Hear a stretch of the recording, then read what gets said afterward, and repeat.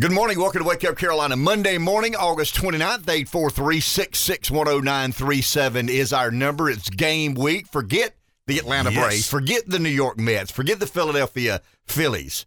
It's college football season.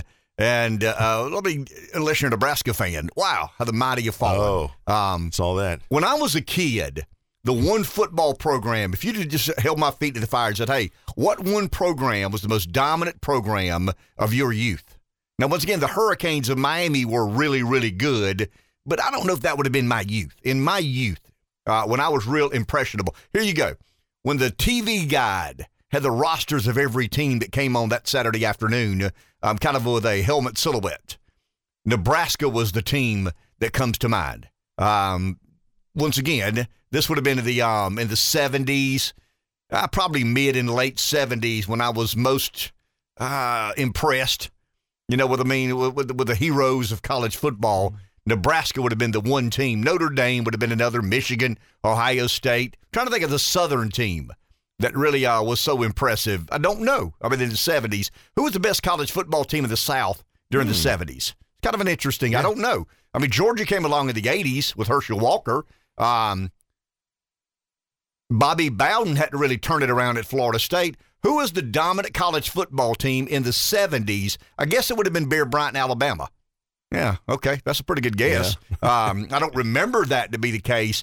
But the dynasties of my youth were Michigan, Ohio State, Notre Dame, but more than anybody, Nebraska. The Nebraska-Oklahoma game was as good as it got during the college football season. I hadn't thought of that, but that's kind of interesting. I mean, now the sport's pretty much dominated by the South. The SEC and Clemson have been, the dominant stories of college football in recent day. Ohio State holds their own. Oklahoma holds their own. Nebraska has just fallen in a unbelievable fashion. And you wonder why the job's just not that attractive. It's not that appealing any longer. This is not Nebraska football of the 1970s. We've had this mass migration. I'll give you a quick story.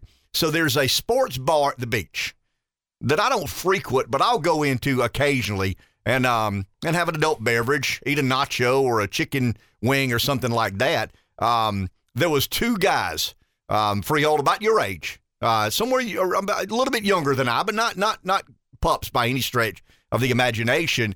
And I was not eavesdropping, but I could hear the conversation. Now understand that when you go to this sports bar, half the cars in the parking lot aren't cars; they're golf carts. They're retirees that have driven from, Rev's nodding his head. You know exactly what I'm talking about. But the guy's sitting up with a plate of nachos. The other guy's got a couple of beer, and they're sitting there having small talk. I think the golf was on one TV. A couple of football games were on the other television. And one of the guys said, look, man, I know it's hot and humid for 3 months, but I've not shoveled any snow in 6 years. I ain't going back.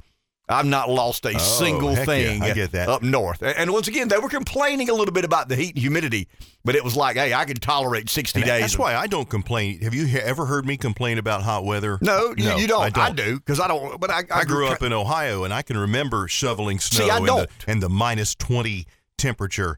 And I just never wanted to do that again. I can't imagine that. But it was almost like the guy was like, they were in full agreement, like, cheers to that, clean the glasses and, I had shovel snow. I watched a little of that game. By the way, I was proud of Ryan Helinski. I mean, he obviously did a great job. But I was impressed with the amount of red in the stands. I mean, they're in Ireland. Right? They're a brand. So the fans are there, whether they're losing or not. They are one of the iconic brands in all of college football. I mean, if you're a Clemson fan. Did that many fans fly to Ireland for that game? It's Nebraska football. I mean, it's almost like they're trapped in a time warp. They still believe that they're perceived as they were back in the 70s, and they're simply not. I mean, at what point in time do you say, hey, we're not who we used to be? A lady that's real beautiful in her 20s and 30s, and she may hang on a little longer than that, but at some point in time, she looks in the mirror and says, wow, I mean, time is undefeated. Okay, I've held on better than most, and I fared better than the majority. But eventually, it is what it is. And I think Nebraska, they're still a loyal fan base. But I think the loyal fan base fails to understand. That's probably, if I'm being judgmental here, it's just a different era in college football. Be careful, because you could talk about the Gamecock loyal fan base, too. Well, I mean, we're crazy. We know that. I mean, we've never won multiple national championships. We're just absurd. I mean, We are nuts. a loyal fan base. We show up. Sure we are. But pay them all that money. But Nebraska should be a loyal fan base. I mean, Nebraska's won multiple national championships. They're one of the iconic brands in all of college football. In 1981, who did Clemson beat for a college football national championship? Nebraska. Yeah, I mean, Nebraska was always in the running for a college football championship. And now they suck. I mean, they lost to one of the premier engineering schools in America in Northwestern, and Ryan Schmelz was the starting quarterback and played very well. So yeah, congrats to Schmelz, congrats to Northwestern. But it's game week. Yeah, most importantly, it's game week. On. And I've already started checking the weather. I mean, it's in the mid 80s. Okay. It'll be a little bit hot and humid. Chance of rain. Imagine that. Labor Day weekend in the South. There's going to be a 50% chance of rain no matter where you are, what you're doing, or where you're going. I think Clemson, if I'm not mistaken, plays Monday night.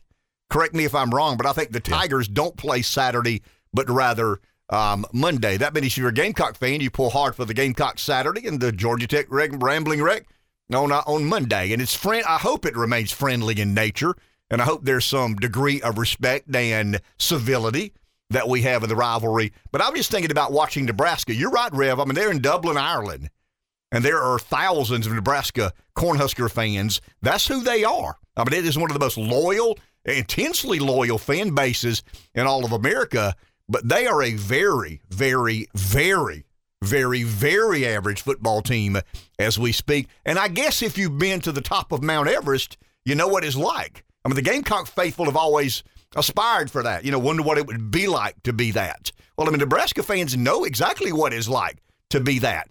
Because for, 20 years? I mean, they had a 20-year run in college football with Tom Osborne.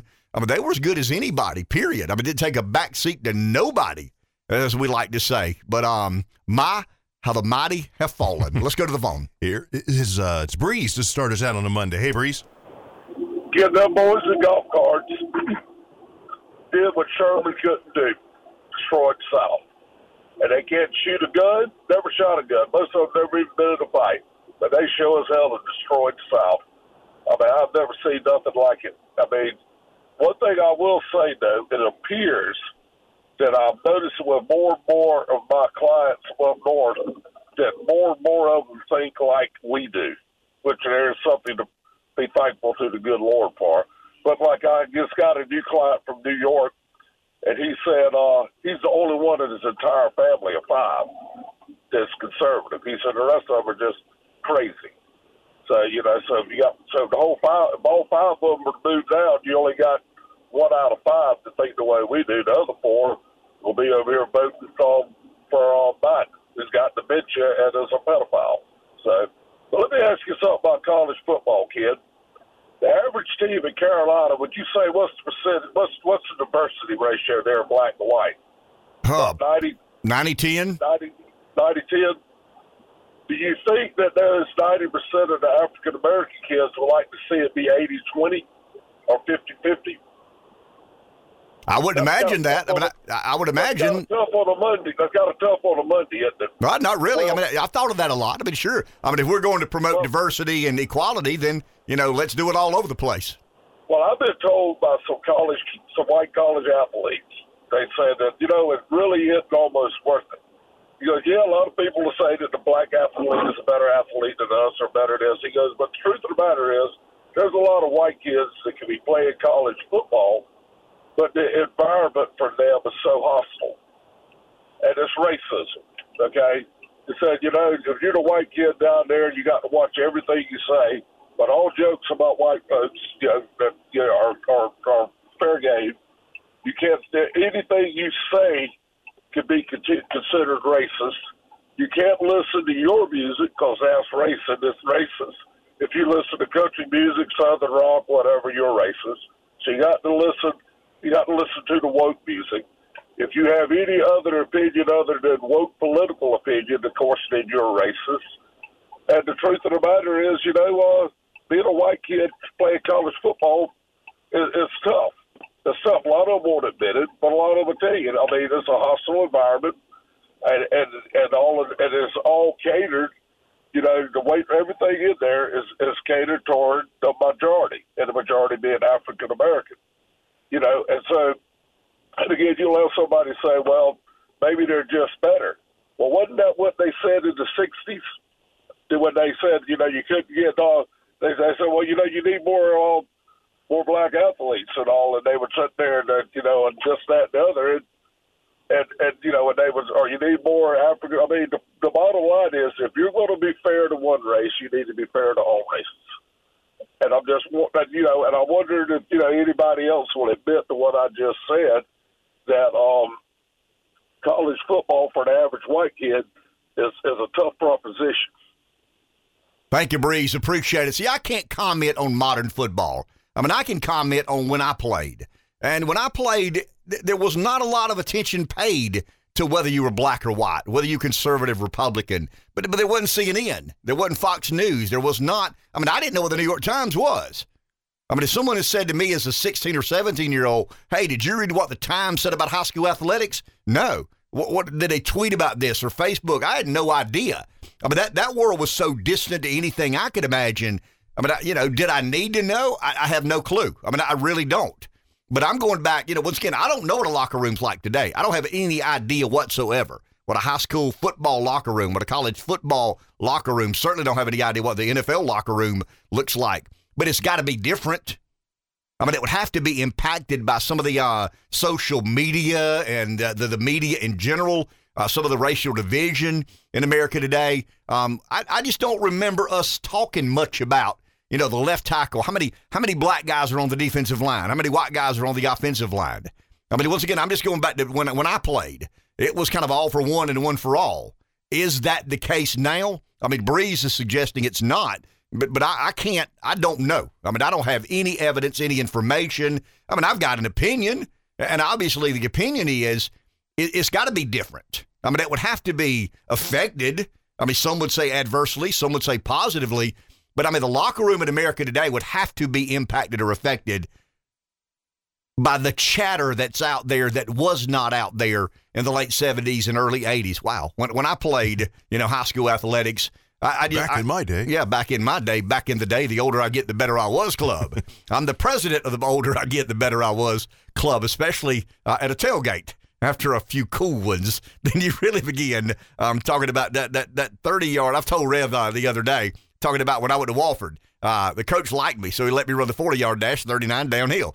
It was a 39-yard dash, and it was downhill. The coach, your metrics and measures looked a little better at it, if that was the case. But no, I mean, to Breeze's point, I don't have any idea. I mean, I don't know what is fundamental. I mean, we know society's different, right? I mean, we know that without question. I mean, I think anybody that suggests that the media and social media and the chatter and the attempt to divide, I mean, if you believe that's been, I mean, we as a society have been immune to that. It's not affected, how we conduct our lives and how we live and where do we go and what do we do and who do we hang around with and what do we believe in? I mean, I think all of that has been impactful, but as it relates to the locker room, I don't have any idea. I mean, I really and truly don't. I'm just going back to my day. And in my day, I don't know that we ever thought much about the left tackle being a white guy or black guy and him missing the block. It was just the left tackle that didn't get the job done, the cornerback that got beat on the go route, the linebacker that didn't fill the gap.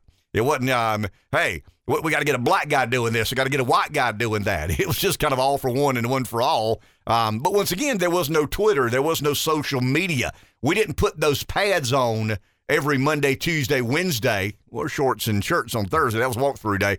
But, I mean, you didn't dress out Monday through Wednesday thinking about any of that other stuff. That's kind of interesting. And I can't, what do young people know today that we didn't know? That would be an interesting question, Rev.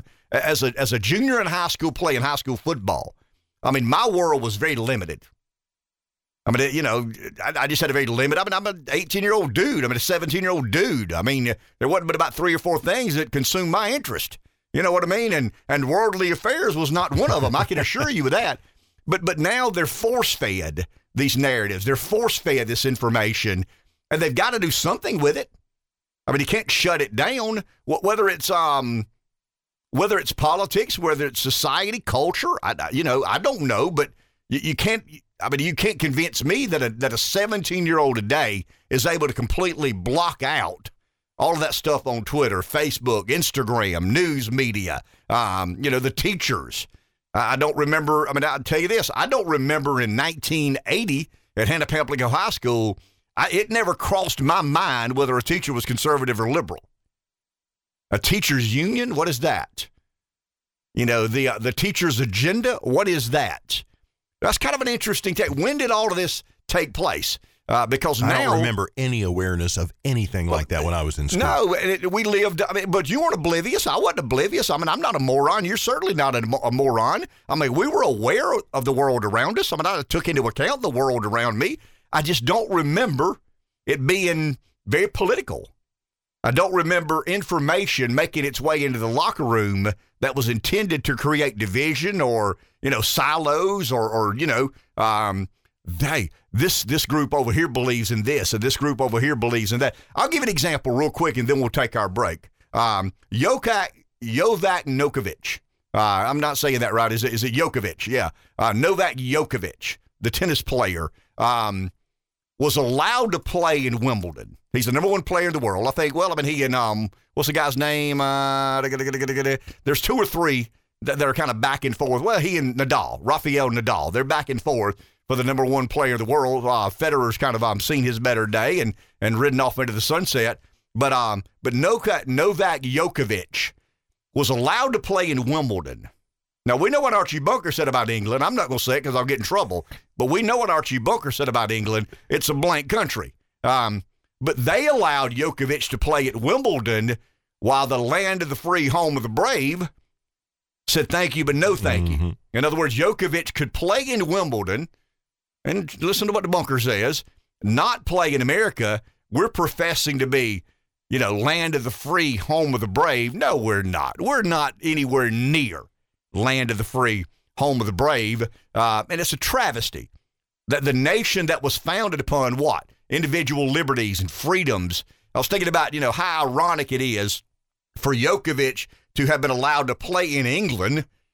Remember the King George and the Revolutionary War was about us separating ourselves from no taxation without representation, Boston Tea Party, out comes America, rugged individualism rears its head, a force of good in the world today. Well, England, now look at it. Yeah, England said yes to Djokovic. You're unvaccinated, but we're not that afraid. We, the bastion of liberty and freedom, said to Djokovic, stay home.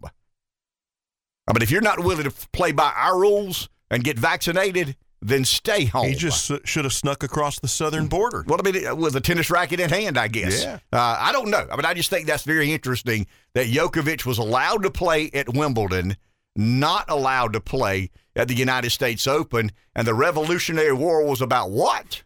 Okay, maybe the wrong team won. Take a break. Back in a minute. 843-661-0937 takes Mondays to make Fridays. A couple of stories that really have endured the time. Obviously, the Trump Mar-a-Lago raid. We're finding out a little bit of new information there, the redacted version. I guess the latest breaking news is that the judge seems to be a little bit sympathetic about a special master to this. But a lot of folks like me are wrong. I mean, it seems to not be a fishing expedition about January 6th. It does seem to be about these documents that Trump had in his possession. He says they're not, he says he's perfectly within his rights to keep those in his possession. The DOJ, FBI, the archivist responsible for that says not the case. But the other story that I think has really become the story of the moment is the student debt forgiveness. I mean, it's morphed into a week-long debate, and it's taken a lot of different angles and components within the debate. The most recent has been, I saw over the weekend, really Friday and Thursday, Friday, get through the weekend, I saw a lot of liberals and I guess defenders of paying off student debt, the PPP program. That's not a good argument. I mean, I understand the philosophy behind the argument, but they're so different in nature. I've actually read some things over the weekend. And the White House even got involved in that. They took every member of Congress who had a business that benefited from PPP and publicly called them out. Well, you said something about student loans, but you got X amount in PPP. But the structure of the loan was to be forgiven. The government shut business down. the businesses would have laid off their employees. The government said, instead of laying off your employees, here's a payroll protection plan we're passing. And if you use the money to pay your employees, 80% of the money had to go to pay the employees. The loan will be forgiven. If you go buy a Ferrari, we're not going to forgive the note. If you go on a vacation to Italy, we're not going to forgive the debt. And we've seen some shenanigans and some corruptness in this. But the PPP loan programs, unlike student loans, were intended to be cash transfers from the government. I mean, you can argue whether they should have been done or not, but I get it. I argue we should have never shut down the economy. We would have never needed PPP. Segregate people who are at risk and continue life as usual as we possibly can, or business as normal as you possibly can. But student loans were never intended to be cash transfers from the government. I mean, there was an agreement you entered into. The PPP loan was structured. It was voted on to be a forgivable loan if the law was passed. So no one broke a contract in the PPP. You can like the PPP. You can not like the PPP. You can believe it was a lot of fat cats and business people who took advantage of the government. Okay, maybe not. But nobody broke a contract. No one changed the parameters of the loan or the agreement. No president walked in and I would say almost unilaterally, but unilaterally said, the notes are forgiven and the responsibility of the PPP payments go to other businesses. In other words, if you took out a PPP loan, you're responsible for documenting what you did with the money. If you didn't, that business was not responsible for doing the same thing. And the purpose was job retention, worrying about everybody losing their jobs because the government was shutting down. The government forcibly shut down the economy and the businesses that participate in the economy. That potentially destroy the livelihoods of business owners, the employees of that business. So look, we can argue the merits of PPP. We can argue the merits of student loan forgiveness. But to compare and contrast the two is a reach. It's a stretch because, once again, the PPP was voted on, structured to be a forgivable loan program. And once again, nobody broke a contract. When you agreed to pay the government back whatever amount of money you borrowed to go to college, you signed a contract. In that contract, it bound you to pay the money back. The PPP, nobody renegotiated a contract after the fact. Let's go to the phone. Here's Larry in the PD. Good morning, Larry. Hey, guys. Can you hear me okay? Yes, sir. Okay. So I think I finally figured out what is under my skin on this whole thing. And it's two things. The first thing is for the conservatives with air quotes around them that have just decided that the student loan forgiveness is the bridge that we can't cross. Where the heck have you been? I mean, you have let this nation go to hell in a handbasket without so much as a whimper. But now, the thing you can't put up with is that a bunch of people who did not ask for it, who don't lobby the government, they're going to get something you don't get. That is as Democrat as the world could make you. But you've decided it's conservative, number one. Number two, the thing that really bothers me in all of this is that the people that are upset, that what I see, what I hear, want to talk about the individuals that took out the loans and say, well, if you don't pay them back, you've got a character problem. If the government right now said everybody who's holding a mortgage got $10,000 of it knocked off, would you go, oh, no, not me. Not me. That's immoral. I don't want that money. I just don't like that it's dividing just regular people and that people are making these moral judgments about the people who stand to benefit from it when they are not the people that petitioned or lobbied the government for this. I don't know who is lobbying the government for this other than Democrats. But in the mix of people that have student loans, you've got a little bit of everybody. So I wish that people would stick to the federal government has ruined this thing. The federal government has messed up education. The federal government has run up a debt that nobody can pay. Instead of saying, it's not fair for you to want me to pay for your loan, because I don't know anybody who's taking that position. It's a straw man argument. I think that's what bothers me about it. And the thing that would take me all the way off of student loan forgiveness 100% forever, and I would never say anything in favor of it again, is if you could file bankruptcy and put your student loan in it. Because then the people who really are bankrupt could get out of it. And the other thing that bothers me, the last thing that bothers me is you get on your social media, you get on the air, on the radio, everybody you talk to, you say it's immoral not to pay back your loans, and you're flying a Trump flag off the back of your car for a man who's filed bankruptcy 3 or 4 times and left everybody hold the bag. So where's your morality for your presidential candidate? It's just the inconsistency of it that's driving me nuts. Well, Larry, and here's the problem, and I studied a lot of it over the weekend, I tried to read a lot, and I didn't try to go to experts. I went to the general public. Here's what's happening that we got to be careful about. You don't need to be mad at me, and I don't need to be mad at you. I didn't scheme this up. I didn't build this machine. It's the higher education cartel and the government. I mean, that's who built this machine. Next thing you know, you've got a pitchfork, I got a lantern. I'm mad at you, you're mad at me. We take our eye and focus off of those who built this machine that made universities and the government enormously wealthy, or government lending processors enormously wealthy. But Larry's mad at Ken and Ken's mad at Larry, and that's not the way we need to be about. The people who got their student debt forgiven are not, they're not taking advantage of a government system. That they were victimized because, the government backstopped the student debt and universities increased tuition 330%. I'm not angry, and I want to be clear. I do believe there's culpability with someone entering into an agreement and not understanding it. I do think there's culpability there. But they are far less to blame than the universities who got all the money, took advantage of the government backstopping, and the government creating this scenario that allowed universities to increase tuition 330 and 40 and 50% because they knew the American taxpayer was the backstop. That's who we need to focus our anger on, the system that was created, not those that get a little bit or give a little bit too much in the system that they didn't create. I agree, and I told somebody, if you took every college loan applicant out and shot them on the courthouse steps, and we don't deal with the problem, in 5 years, we'll be right back in this situation.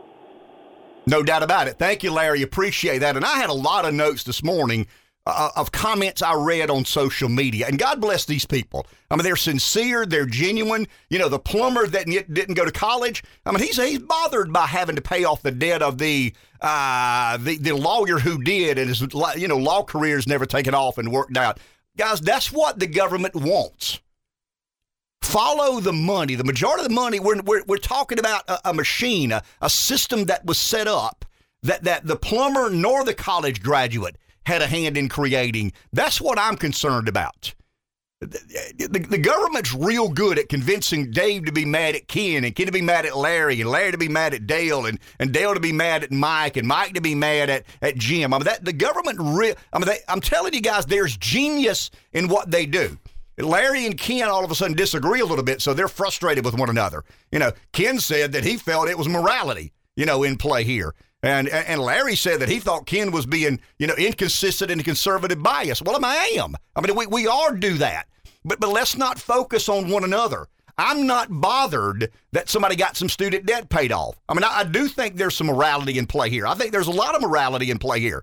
But the moral judgment that led to all this was the federal government taking upon itself to be the guarantor of 90% of all student debt. And what do you think happens to university tuition when the government says we've got your back? I mean, if I'm running a university, and I consider myself to be moral and decent, I mean, I'm not the most moral nor decent man in the history of mankind. I ain't Billy Graham. I've never professed to be Billy Graham. I'm not Mother Teresa. I've never stood behind this or sat behind this microphone and said, I'm Mother Teresa. But I've got a pretty good moral compass about me. I mean, I'm a decent dude. But if you put me in charge of a university and tell me that the government's going to lend money to people to come to my institution of higher learning, and they're going to guarantee the debt, you don't think I take more C students than I normally would? You don't think I'd take more marginal students than I normally would? You don't think I would try to get a little more for that class than I normally do? Try to get a little bit more for that semester in a dorm than I normally do? That meal plan than I normally do? It's human nature, guys. Nobody is immune to that. I mean, we're all examples of human frailty. You are, I am, everybody else is. So when I look at the college professor, I don't look at them as immoral. I mean, I don't look at them as unethical. The government gave them the license to take advantage of a situation, and they do what people normally do. They take adjusted their business plan. You better believe it. The government is who corrupted all of this. And what we don't need to do is get angry with one another. And I saw a lot of that over the weekend.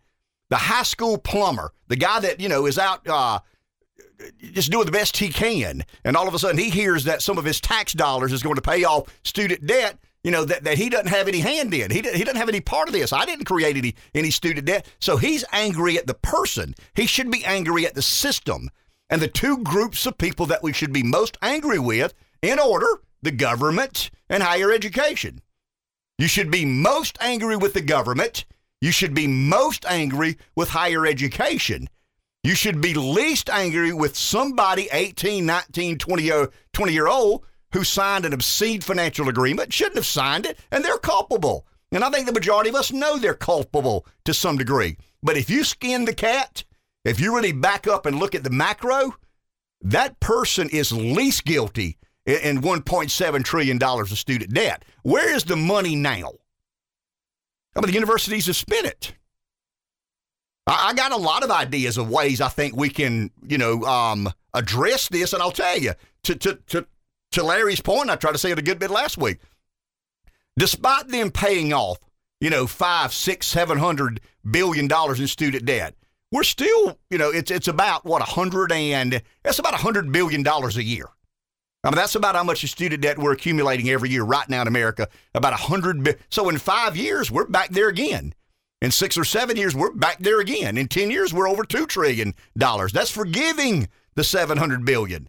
But the model is broken. So let's be angry with the model. Don't be angry with the person in the drive-through line at Chick-fil-A this morning because they got some of their student debt paid back and you didn't. Once again, there is some morality there. There's some virtue there. There's some fairness and equality there. I get it. I understand the frustration.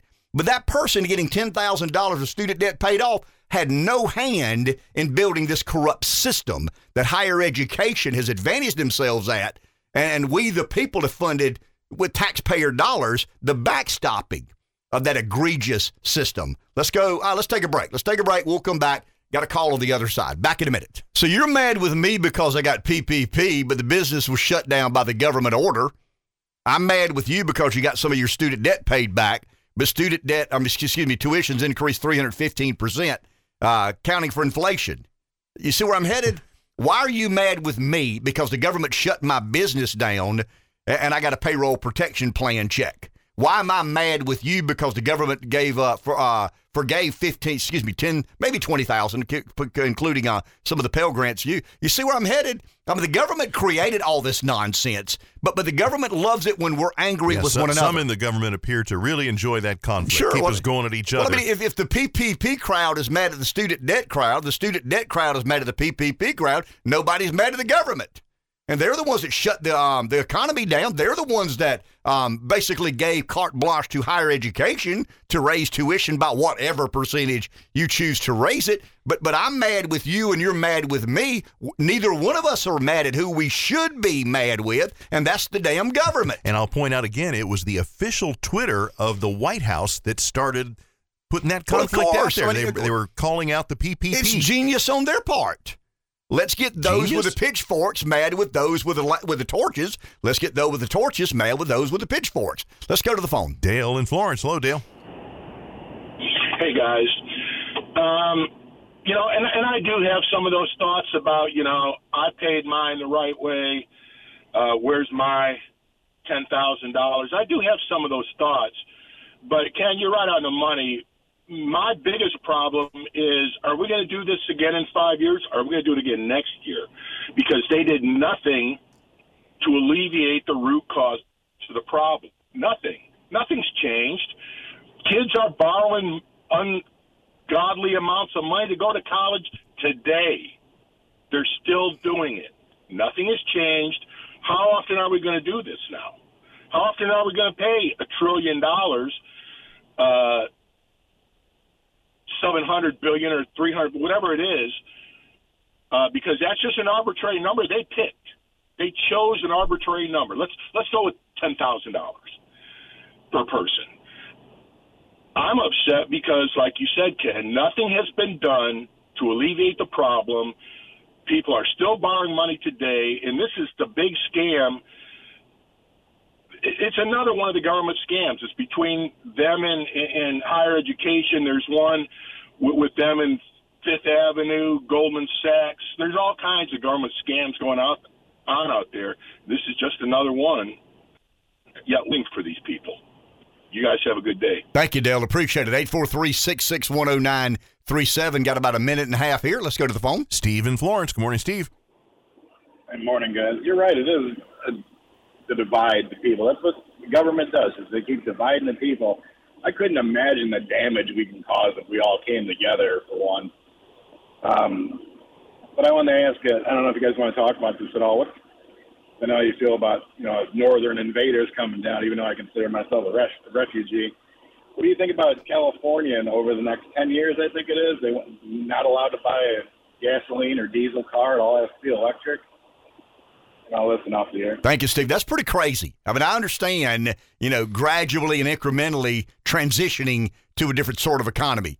California would be part of the pilot program of that. You would expect California to be on the cutting edge of green energy technology, but to suggest or to proclaim via policy that they're not going to allow gas-powered cars to be sold in the year 2035. And I think it's new gas-powered cars. I think the used ones will be exempt from some of that processing. I've got a couple of stories here we'll talk about as we move forward. But I want to go back to what Dale said.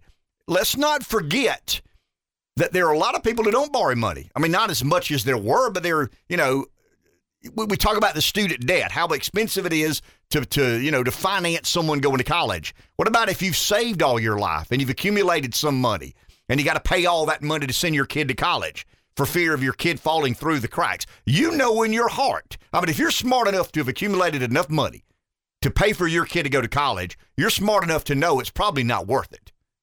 I mean, if you've got that much intellect to accumulate that much money, you probably got enough intellect to understand that all I'm really doing is buying an insurance policy. I mean, unless my kids go in engineering school, med school, law school, something like that, if they're going to get a degree in some general studies program, I'm probably better off keeping the money. But you're so loving of that kid, so concerned about the system that you don't want to be responsible for your kid falling through the cracks. But let's not forget, college is expensive if you borrow the money. It's also expensive if you don't. I mean, you're spending your hard-earned money far more than you should to pay for college. Back in a minute. Very well educated and still very sensible. Running for Senate in Ohio, he joins us tonight. J.D. Vance, I know that you are very concerned about student loan debt. Any person who looks at the numbers is this the way to address it? No, it's certainly not, Tucker. I mean, you hit the nail on the head that this is effectively a bailout for a super corrupt educational system. The Harvard endowment has $60 billion. The Yale endowment has $40 billion. If you want to give student debt relief, you should penalize the people who have benefited from this very corrupt system, right. Not ask plumbers in Ohio to subsidize the life decisions of college-educated young people, primarily young people who are going to make a lot of money over the course of their lifetime anyway. So no, this is exactly the wrong way to do it. And again, if you give this bailout to these university administrators, they're going to keep doubling down on what they've done, which is effectively indoctrinating our kids, not educating them, not giving them the useful skills for the job market, but indoctrinating them and getting a massive windfall from Joe Biden in the process. It's really, really corrupt, and it's going to make that corrupt system live even longer. I just don't understand why Republicans don't say anything about this. Everybody understands that students are so crippled by debt they can't begin adult lives, okay? That's a real problem, and we should not deny it. But the people who caused the problem, who benefited from the problem, who defrauded these students, are not paying. Like, why is it so hard for Republicans to say, hey, Yale, it's time for you to pay reparations to your students? Not only are they not paying, Tucker, they're actually being rewarded by this policy, and that's what makes it such a huge mistake.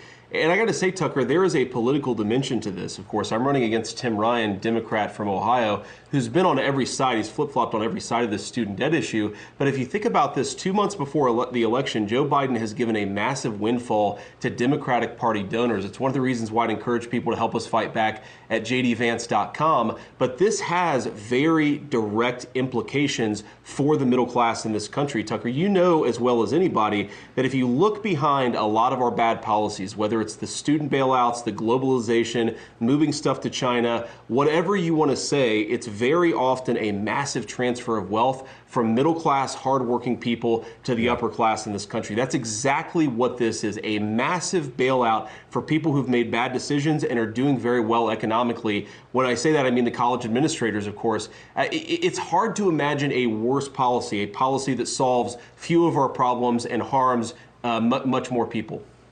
And rewards the worst people. It really does. I appreciate your coming on. J.D. Vance, thanks so much. 843-661-0937 is our number. I mean, to me, J.D. Vance is, he's the only Republican that I've heard blame the system, that this corrupt system that has allowed kids and families to be taken advantage of. But I said it before and I'll say it again. Let's not forget those who don't have student debt. You still paid far too much for that college education. Sure. I can hear a lot of people today saying, I didn't borrow any money for my kid to go to school, therefore I shouldn't be responsible for those who did. I get it. That's the most legitimate argument you can make, but you still paid far too much for your kid to go to college. When do you think it transitioned into far too much? Because we've talked about what the tuitions were back in the 80s, for example, the $700 that your dad paid for a semester. $795. So at some point we transitioned. Now we look back and say, well, that was probably fairly reasonable, okay? But at some point we transitioned from reasonable to way too much. Well, I think there are several dates that we need to pay close attention to. But the Obamacare legislation was kind of the, I don't know, Rev, that's when 90% of all student debt became backstopped by the federal government. But, you can go back the 1958 National Defense Education Act, the 1965 Higher Education Act. That got banks into making student loans that were subsidized by the Fed. In 72, some of the Pell Grants started. I think in the mid-90s or somewhere thereabout.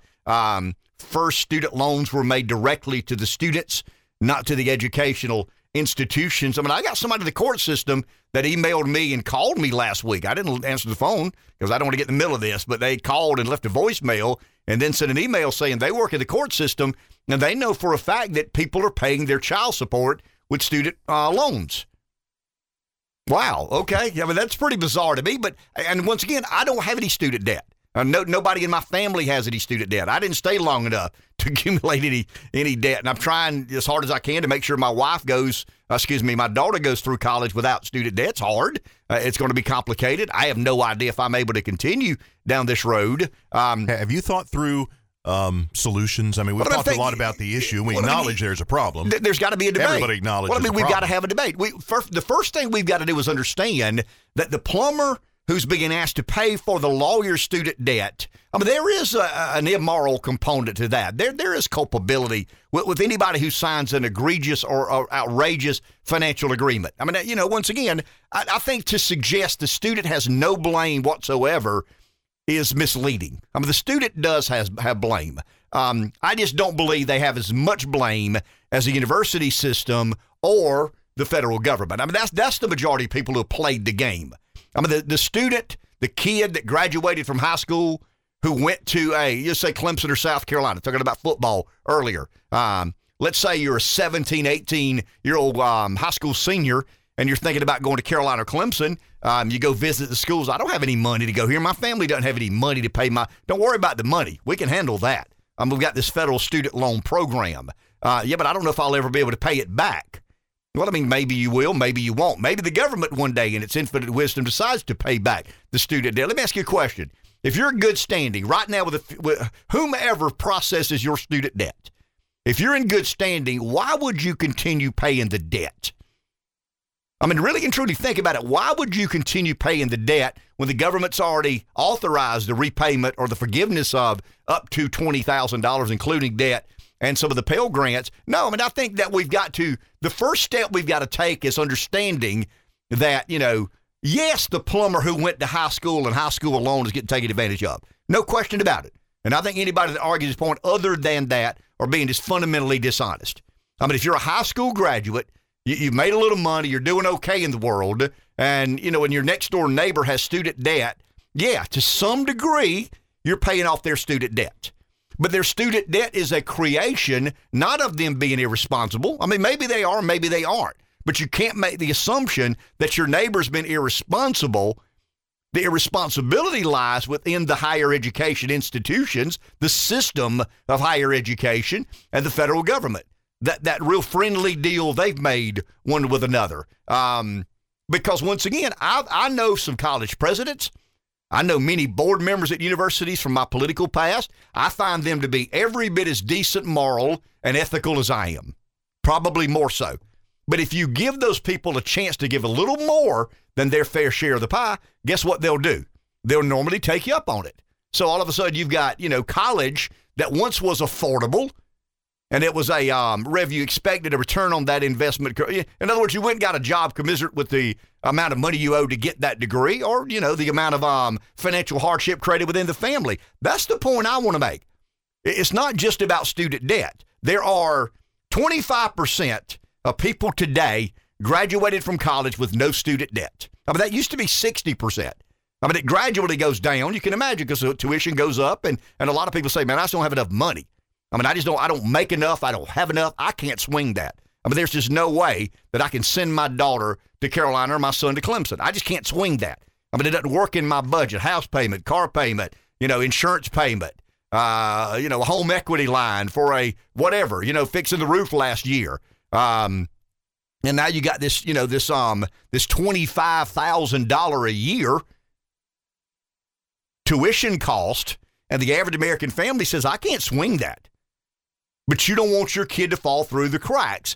And higher education knows that you don't want your kid to fall through the cracks, and you're willing to pay anything it takes. I mean, what do we always say for our kids? I mean, we'll do anything, right?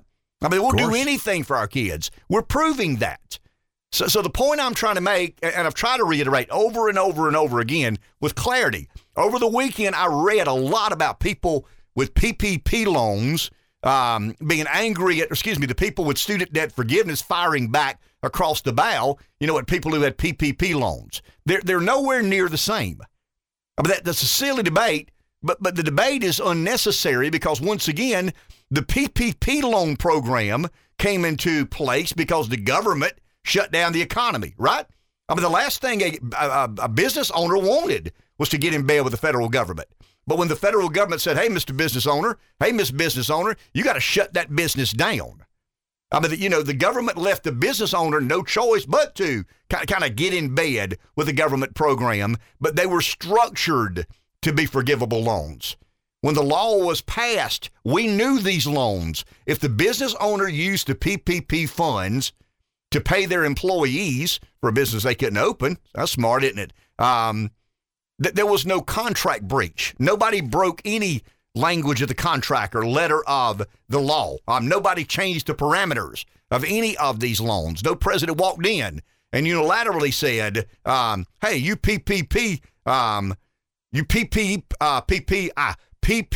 recipients, your debt's going to be paid by other businesses who didn't get the PPP money. I mean, we always knew. Now, once again, you can argue good program, bad program, wasteful program. It lacked oversight. I mean, we know now that a lot of it was waste, fraud, and abuse. But the government instituted the program understanding and structuring in a way that it was going to be forgivable loans before the law was ever passed. That's not what the student loan program is. Somebody borrowed money to go to college. They paid a note. They signed a document saying, I agree to pay this money back at some point in time. And they're not doing that. So there is some culpability and there's some moral hazard here. I think you're a little bit naive to not believe that at least part of this is centered around that. But the point I tried to make earlier, and I'm trying to make again, is the PPP recipient's not the bad guy. The person who had their student loan forgiven or percentage of their student loan forgiven is not the bad guy. It's the government. I mean, the government ordained and orchestrated all of this nonsense. The government said to the business owner, you can't open your business. And the business owner said, well, what the hell am I going to do? I mean, how am I paying my bills? How do I keep my people employed? I've got 100 families, depending on me opening this business and sustaining this business and remaining moderately profitable. And they said, well, I'll tell you what, we're going to create a program. We don't have the money, but we print money out of thin air all the time. So we should be, if you're mad with somebody for getting PPP money and not paying it back, you should be angry with the government for creating that program. If you're angry in a similar fashion at someone who is getting their student debt retired or forgiven, you should not be angry with the person getting that student debt forgiven. You should be angry with the federal government. That's who implemented this program that has created these opportunities of just moral hazard all over the place, or the immorality behavior it's not immorality. It's not immoral for a business owner to take money from the government and not pay it back. It's not immoral for somebody in the private sector to take money from the government and not pay it back. The immoral part of this is the people that didn't borrow the money are on the hook. But that's the government. That's the point I'm trying to make. If Dave Baker's mad with me and I'm mad with Dave, Dave's mad with me because I got PPP. I'm mad with Dave because he got student debt forgiven. Who are we not mad with? Who are we not frustrated about? The culprits. The government. That's exactly right. And you asked me a second ago, are there solutions? Of course there is. Make the university have skin in the game. If we're not going to abolish the student debt program, I think that's the answer. I'm going to abolish the student debt program and force the cartel of higher education to market correct. If I had a crystal ball, if I had a magic wand, or if I had, the keys to the liquor cabinet, so to speak, that would be my first initiative. Abolish the backstopping of the federal student loan program. In other words, let the universities decide and let banks decide who gets the money or who doesn't, who's a worthy recipient and who's not. But we could stop a little short of that. Make the university, make them co-sign for one half of the debt, 2/3 of the debt. We're going to loan this kid $65,000 to get a degree in Greek literature because you've got a prestigious Greek literature department. But rest assured now, if this debt ever goes and if this debt ever goes in default, we're coming to you for 65% of the money. Now we're going to the kid for 35%. But we're coming to you for 65% of the money. Watch the enrollment shrink. Watch some of the programs in universities all over the country that don't provide ample opportunity to reap the benefit of that degree. Watch those programs go away. See, that's the scary part of this. These false economies that have built around this faulty business model. How many fewer chicken sandwiches does the Chick-fil-A serve at the University of South Carolina, or the Bojangles at Clemson, or the Wing Joint at Coastal Carolina? That's where we are. We've created a false economy. There shouldn't be this many kids in college anyway. They shouldn't owe $1.7 trillion in student debt. It's an absurd business model that's been allowed to exist because, once again, higher education does a great job at lobbying, general assemblies all over the country, the federal government, and the Department of Education. I would allow lottery funds to be used to fund apprenticeships, start businesses. Why does a 529K? Well, in other words, why can you write off the amount of money you spend to get your kid educated? We're already highly questioning whether a college degree is worth it or not. So why is all the lottery money going to fund higher education? Why would the lottery money go to fund apprenticeships or technical college training? I don't know if it does or not. I guess someone that goes to tech can get a lottery scholarship. But why couldn't the lottery money go to we talked about a few weeks back about a game ward. Would you rather your game ward have a degree in golf management or have ridden with a fellow game ward for 2 years in some sort of apprenticeship program? Why can't the lottery money, why does the lottery money have to go exclusively to higher education? Let's go to the phone. Here's David in Florence. Morning, David. Morning. Hey, guys. Good topic this morning. I have a question, though. I don't have any student debt, never have. I barely got out of high school, but that's a story for another day. But what is the interest rate on these loans? I keep seeing little snippets of things to where people say that they can't get their loans paid off because the interest rate is so high, kind of like a credit card that may have a 20 or 22% interest rate. You pay and you pay and you pay and you pay for 10 years, and your balance went down like $5. So I'd be curious to know what the interest rate is, and if it's got a super high interest rate, why in the world couldn't they just relaxed the interest rate so that the payments went to principal rather than to this enormous interest rate that I keep hearing about. And I'll hear what you got to say off the air. Thank you, David. I read over the weekend about 90% of all the debt is somewhere between 5 and 8%. Low 5, high 8%. That's about 90% of the debt. Now, there's some exclusive debt out there, less than 3%. There's some over 10 or 12%. But about 90% of all the debt is somewhere in the 5 to 8% range. That's about, what, 2 points higher than a normal, what's the car loan today? I don't know. Is it 5.5%? I mean, we've had an increase in interest rates over the past 6 months or so.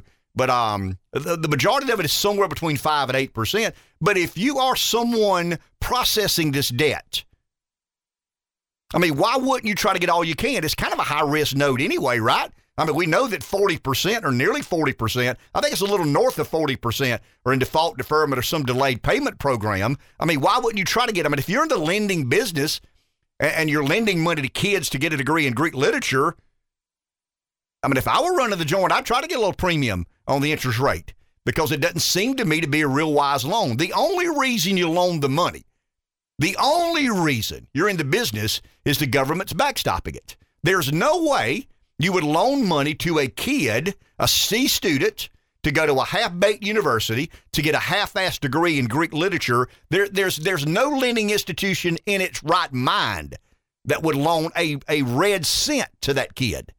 Now, once again, if that's a wealthy family, an affluent family, and they want their kid to be educated and well-rounded and scholarly, have at it. I mean, you've got the money. Who says that Greek literature is not important? But when you make that investment in higher education today, you're expecting a return on that investment in the marketplace, the job market. So if you're lending money, if Dave Baker came to me and said, "Hey, man, my kid wants to go to this C-rated university. He's kind of a C student anyway, so we figured a C-rated university, and he wants to major in Greek literature." I'd say, "Rev, I'll lend you the money, man, but it's got to be 20%. That sounds like a risky investment to me. It is a risky investment unless the federal government is the backstop. And that's the only reason this model's been allowed to exist and perpetuate itself is the government has been the backstop. Take a break. Back in a minute. 843-661-0937 is our number. Takes Mondays to make Fridays. We've already established that down south, this is already game week, right? SEC football. Yes, sir. And let's include Clemson as part of that, is around the corner. So the topic of conversation will begin changing toward mid to end week. I've not seen a story like this have this much lifespan in the political mainstream for the last, couple or 3 years. I mean, obviously when Trump was in the office, he had stories going all over the place every day. But there's almost a lot of there's conservatives that don't know exactly where to stand, liberals that don't know exactly where to stand. There's a lot of unclaimed territory when it comes to the reaction to President Biden's college loan forgiveness / bailout. Fox News Radio's Ryan Schmelz is in our nation's capital. Ryan, good morning. How are you? Hey, good morning. Great to be in SEC country, especially since this is also week 1 for Ole Miss football. There you go. Okay, sound like an SEC guy here. We may have a toddy one of these days at the Grove in Oxford. But Ryan, you should. Once again, we talk a lot about politics on this show. There are a lot of topics or subjects that we hit for a day or so and then move on. There's some that have a little more lifespan. This seems to be one of those. We've taken call after call after call. What sort of reaction do you hear from inside the Beltway? It's like you guys have kind of said, there really is this mixed reaction. Obviously, this has been something that the progressive wing of the Democratic Party has been trying to push for a very long time. You've seen the Bernie Sanders wing and the Elizabeth Warren wing of the party really want to get student loan forgiveness passed or have something implemented in some way or another. And Biden, it was a campaign promise. So you also saw him bring up the legal authority of that, which we can talk about here in a little bit. But also you have seen just within the Democratic Party, it's not all hands on deck with this. This is not getting a full-on support. You saw Jared Golden, who's a moderate Democrat, who came out and said this was an out-of-touch policy. And you also saw Representative Tim Ryan, who's the Senate candidate in Ohio, raised some concerns about this. And you also have seen Michael Bennett, who's a senator running for re-election in Colorado, raise some questions about this too. So these are members of Congress who are running in very important races coming up in the midterms. So that's something you really got to pay attention to and see how this fallout, whether it's going to benefit the Democrats or hurt them. You mentioned some of the eventual challenges. I've read a good bit over the weekend about does anyone have standing? In other words, there was a kind of a belief right after Biden made this announcement that it would never stand. He doesn't have the authority to do that. I think some things that Pelosi said were played into review. But now I'm reading some things that wonder whether or not these groups can find standing that a court would take the case that may proceed or not to the U.S. Supreme Court. What do you know about that? Yeah, so Cedric Richmond, who's a advisor to the president, was on Fox News Sunday this weekend, and he was asked about it. He's really pressed about whether or not the president has the legal authority. And we brought up the statements that President Joe Biden has made in the past saying he doesn't totally have the legal authority to do so, and also statements from Nancy Pelosi saying that this would have to be an act of Congress if, in fact, they wanted to get student loan forgiveness through.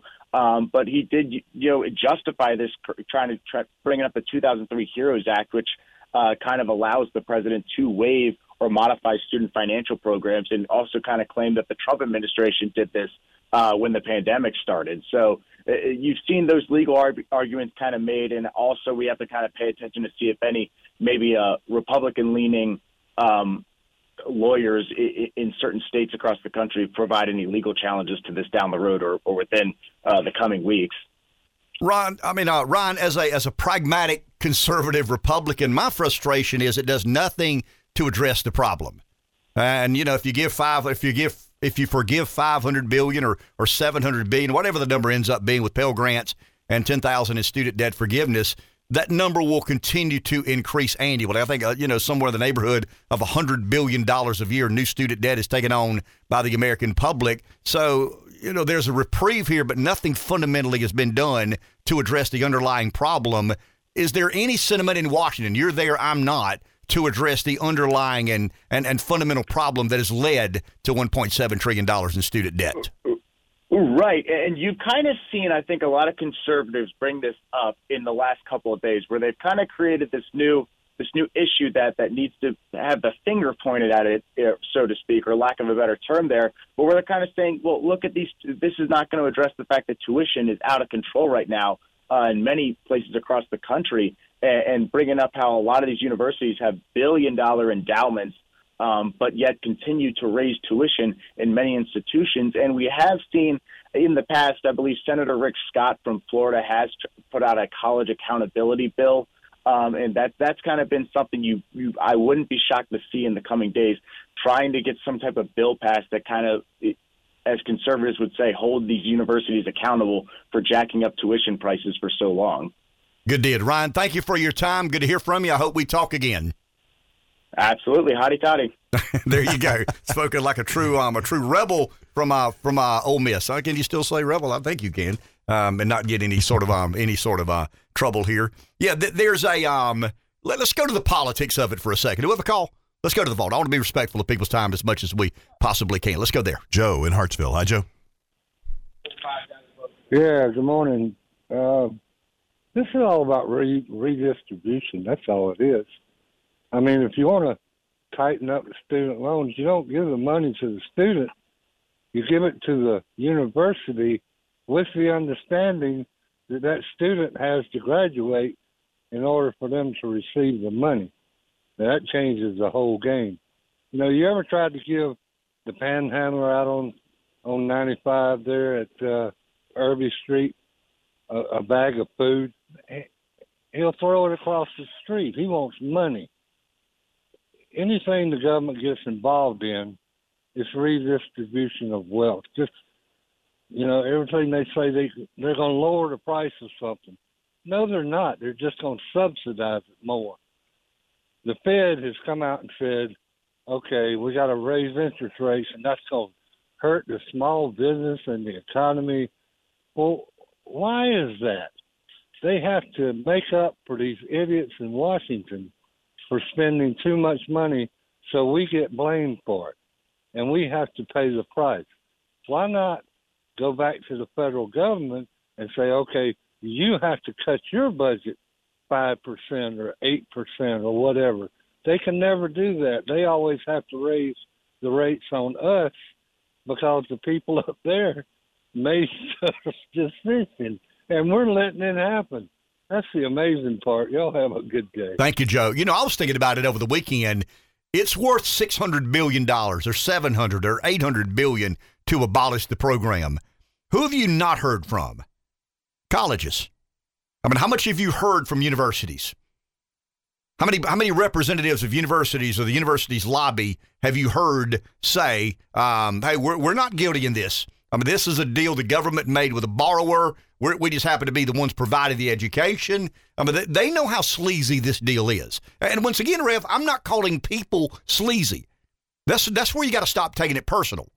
Once again, we talked a little bit earlier this morning. The frustration I have or gained over the weekend is I'm reading on social media because once again, it's, you know, I mean, the Wall Street Journal has a more educated perspective, a more informed perspective, but the guy on the street vents on social media. The lady in the grocery store vents on social media. It doesn't matter what it is. How does she perceive it to be? How does he perceive it to be?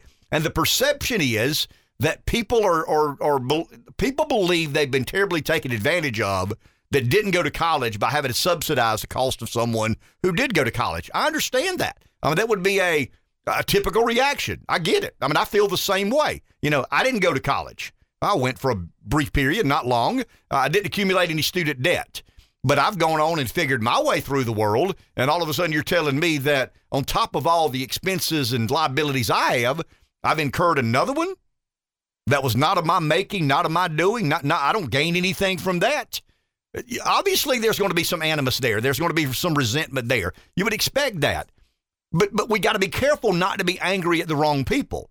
So all of a sudden, the White House says, well, we did this because the big businesses that took advantage of the PPP program. You see, I mean, the White House is trying to shift the blame. They're all of a sudden, they want to get the ones that have student debt mad, the ones that got the PPP, and the one with the PPP mad with the ones that student debt. Therefore, you're not angry with who you should be angry with. We're not pointing our energy and emotion at where we should be. And that is first the federal government, and second, the university systems that have allowed. Why has nobody from the college sector come on television and said, hey, I can easily defend They've been very quiet. The tuition. I mean, I can easily defend why the cost of education has so accelerated. Now, they'll argue, in South Carolina in particular, you know what they'll argue?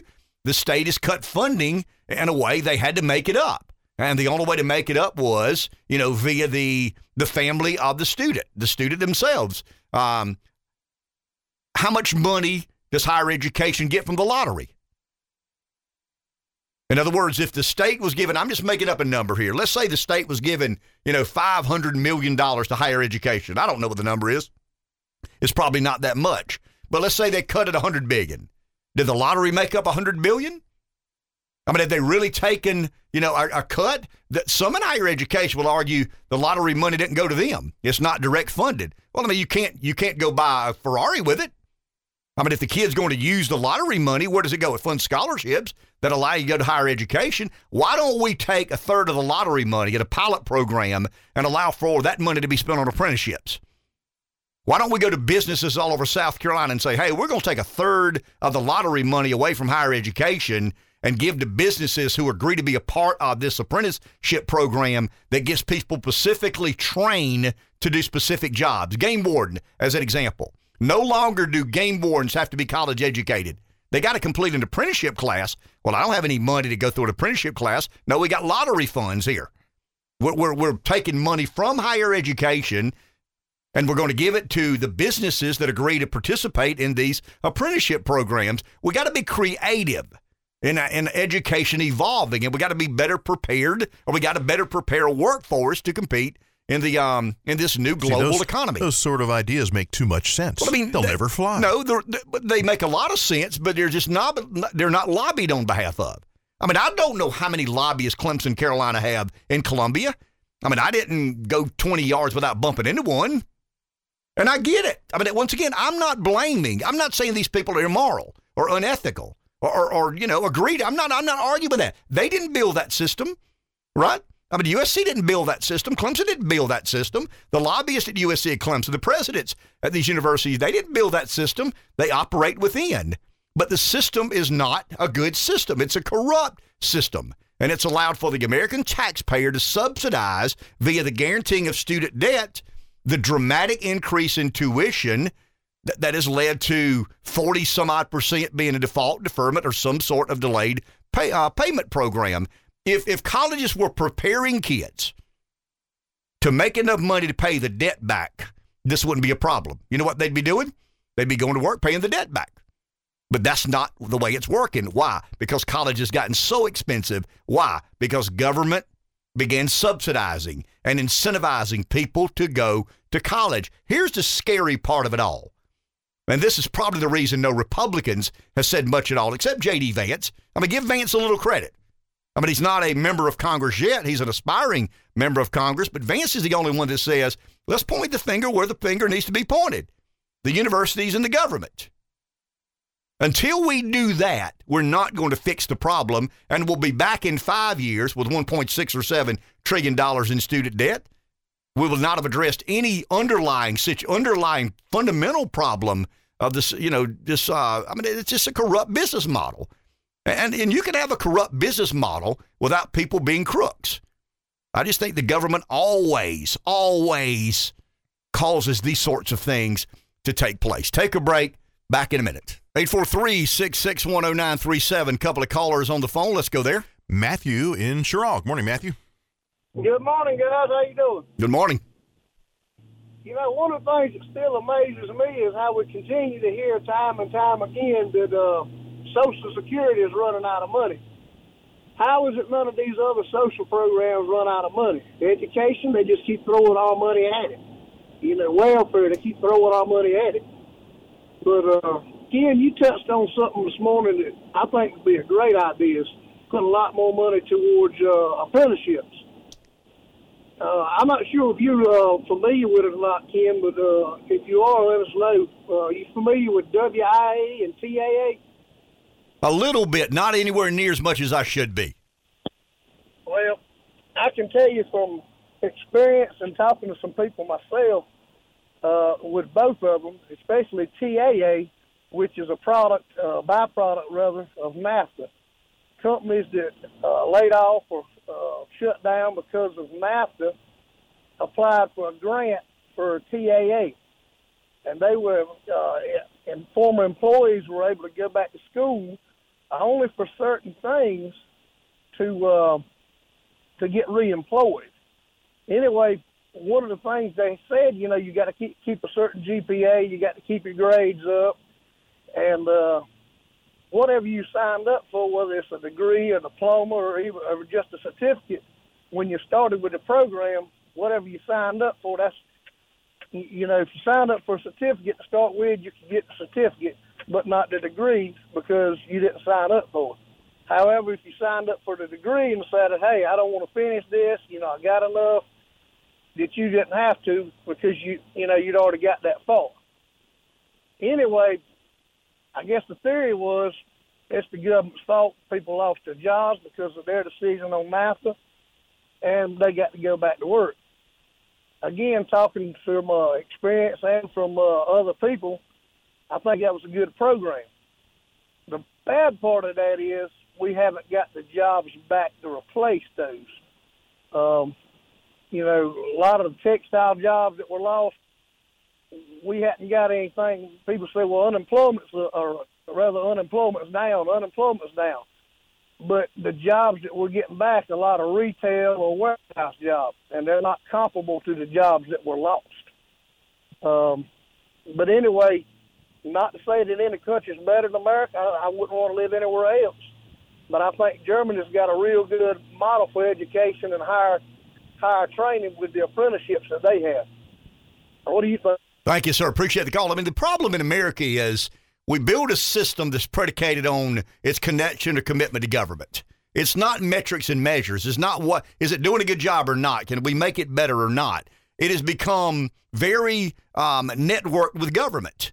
I read during the break, the South Carolina State Lottery generated about $607 billion. I mean, that's a lot of money, man. And so it's a billion, man. I got to get a million. I'm sorry. Thinking of the federal government. I mean, a million. So, what, 2/3 of $1 billion generated with the South Carolina Lottery. What are they doing with that money? I mean, I understand it funds education, K through 12 and higher education.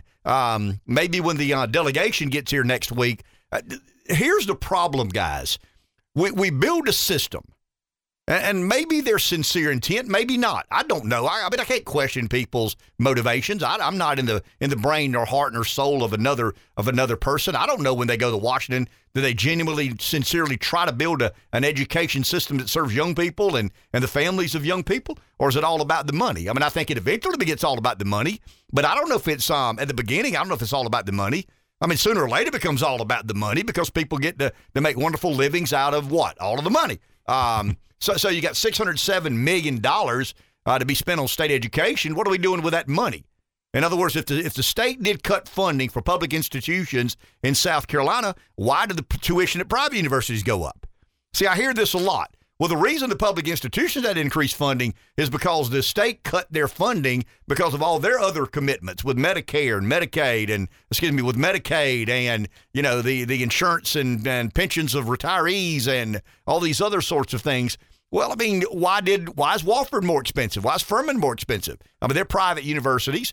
The federal government loan program and the guaranteeing of student debt is the reason higher education has become so disproportionately expensive. I mean, but how do we change it? So you've got to break these strangleholds on government. Take a break. Back in a minute. 843-661-0937 is our number. Someone's on the phone. Let's go there.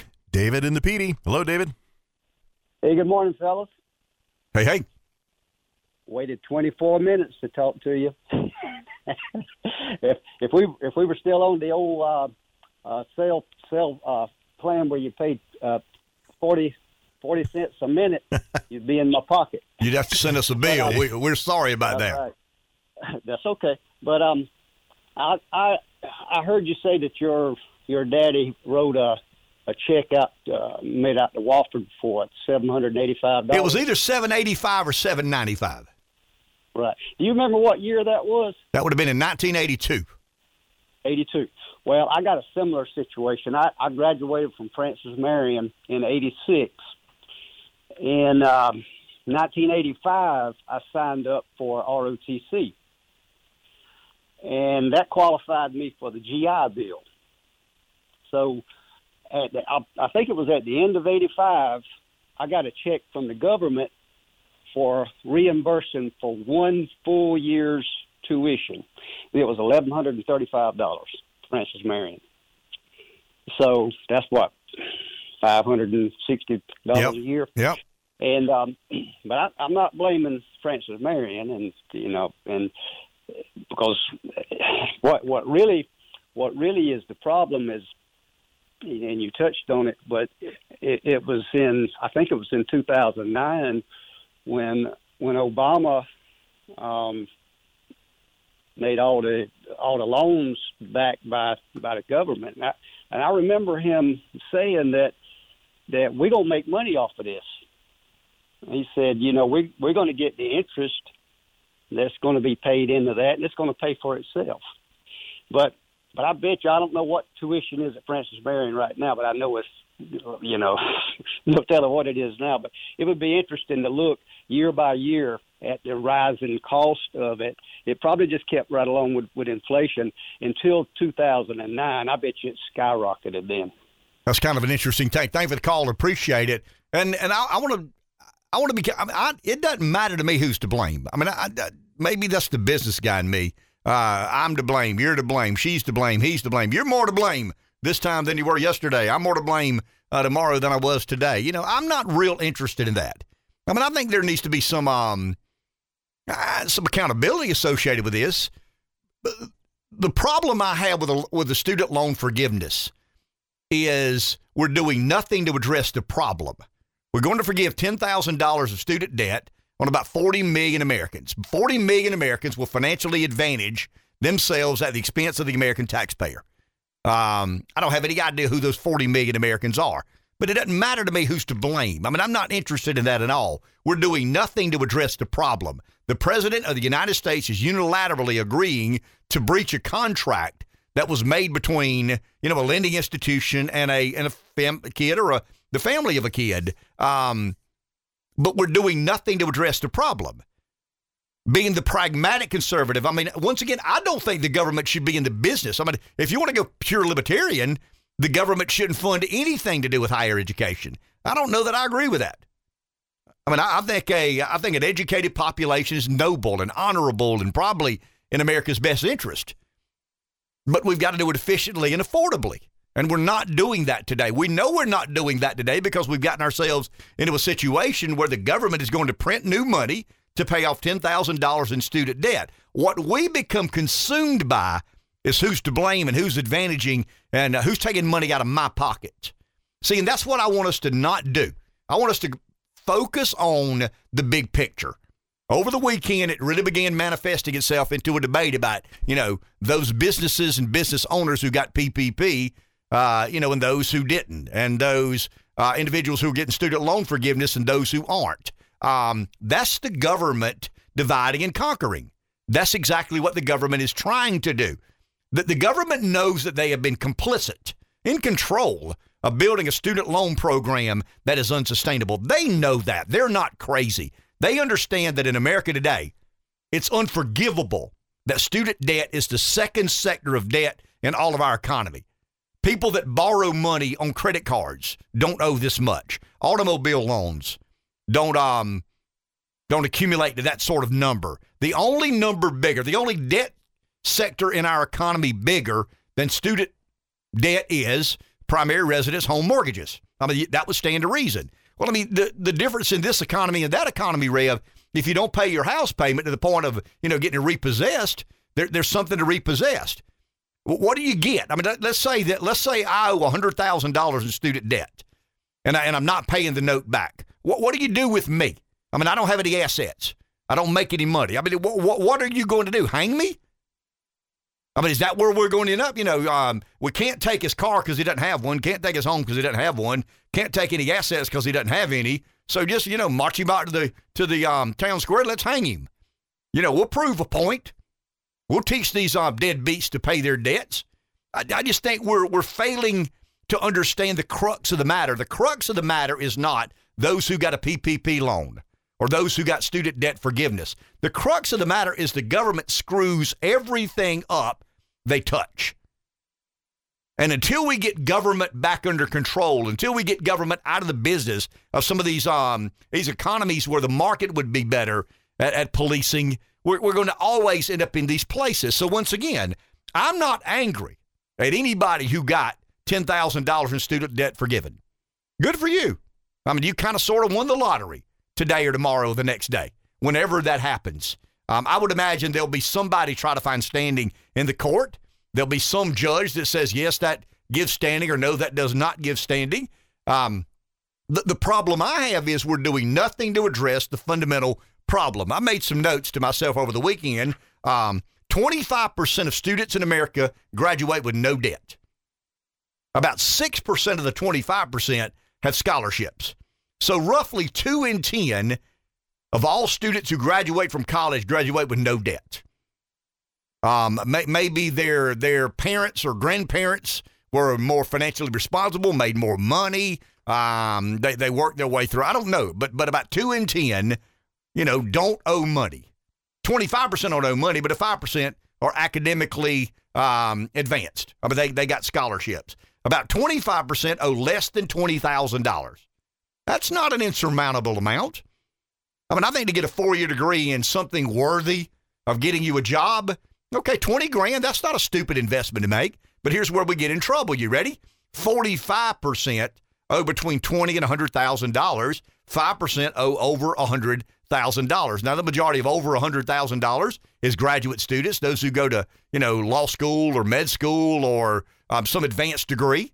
They get a doctorate in something or a master's in something it increases the level of debt. I've got, once again, I have no scientific foundation at all, but I'm going to say it anyway. I believe this comes into play. And this is where I get real opinionated. And I'm not basing this on anything. Once again, I'm comfortable with those numbers. I mean, I transcribe those numbers from some fairly reliable sources. 25% have no debt, but about 6% of those had scholarships, 25% less than $20K, 45% between $20 and $100K in student debt, 5% over $100K. I believe a lot of young people go to college because they're too lazy to go to work. Forgive me for being judgmental, but you and I have done this for 10 years. And every year Pew Research comes with a survey of how important things are in people's lives. And when you look at work ethic, I guess the greatest generation is number one. With the boomers, it's number two. I'm not saying we got everything right. Obviously, we didn't. I mean, I would be the last year of a boomer. We've goofed up the debt. I mean, we've left our country or our generations follow an insurmountable amount of debt. And that's because we boomers are largely gluttons. Gluttons for what? Everything. Everything. Give us more of and let the government pay for whatever we need. Health care, retirement. Well, it doesn't matter. Put it on the bill. Put it on the tab. Paid mine, so I want mine back. I get that. The math doesn't work. But when you look at the next generation, the following, and then we get X and Y's and Z's and millennials and whatnot, I don't know if they've been encouraged to find more balance in their lives. I don't know if it's just human nature. You know, the what's the old saying? Hard times make good times make easier. You know where it heads. I mean, there's kind of a transitioning from hard men to soft men. I don't know why, but work seems to not be as critically important to people today as it was in generations gone by. And I think if you give a kid an opportunity to go play around for 4 years, knowing that he's never going to really be on the hook for that debt, he'll take you up on it. Once again, I'm not angry with the kid. I mean, I get it. So I'm 18, about to graduate from high school. I don't know what I want to do, have a clue what I want to do. But if you're going to say, hey, you want to go to football games on the weekend, stay in a dorm, live close to a city that has a lot of partying scene, girls and, some beer and maybe a little bit of weed, or do you want to go to work? I mean, seriously, put yourself in that position. We're expecting a lot out of an 18-year-old to believe them to make responsible decisions. And once again, I just think I don't think we celebrate the work ethic in America today like we once did. There was a day if you called somebody lazy, I mean, that was about as insulting as it could be. It's not that insulting anymore.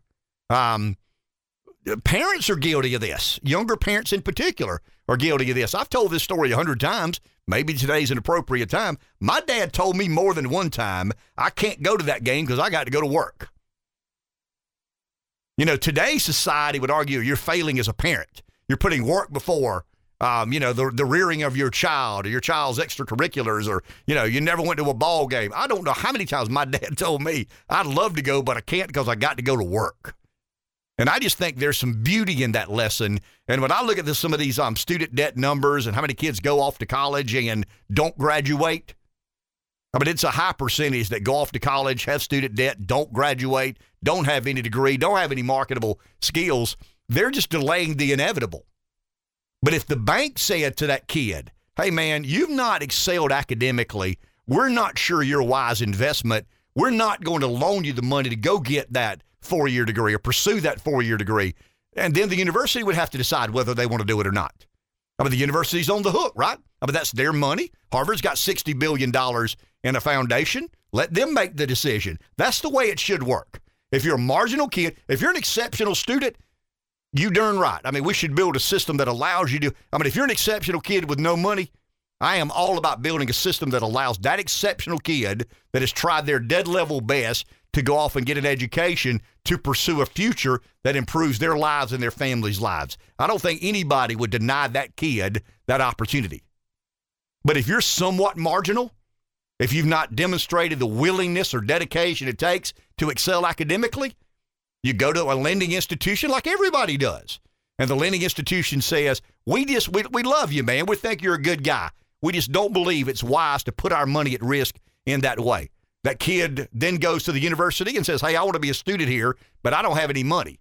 The university says, we're willing to loan you this money at 7% interest, 8% interest. That's the way the taxpayer has no business being on the hook or part and parcel to that transaction. Let's go to the phone.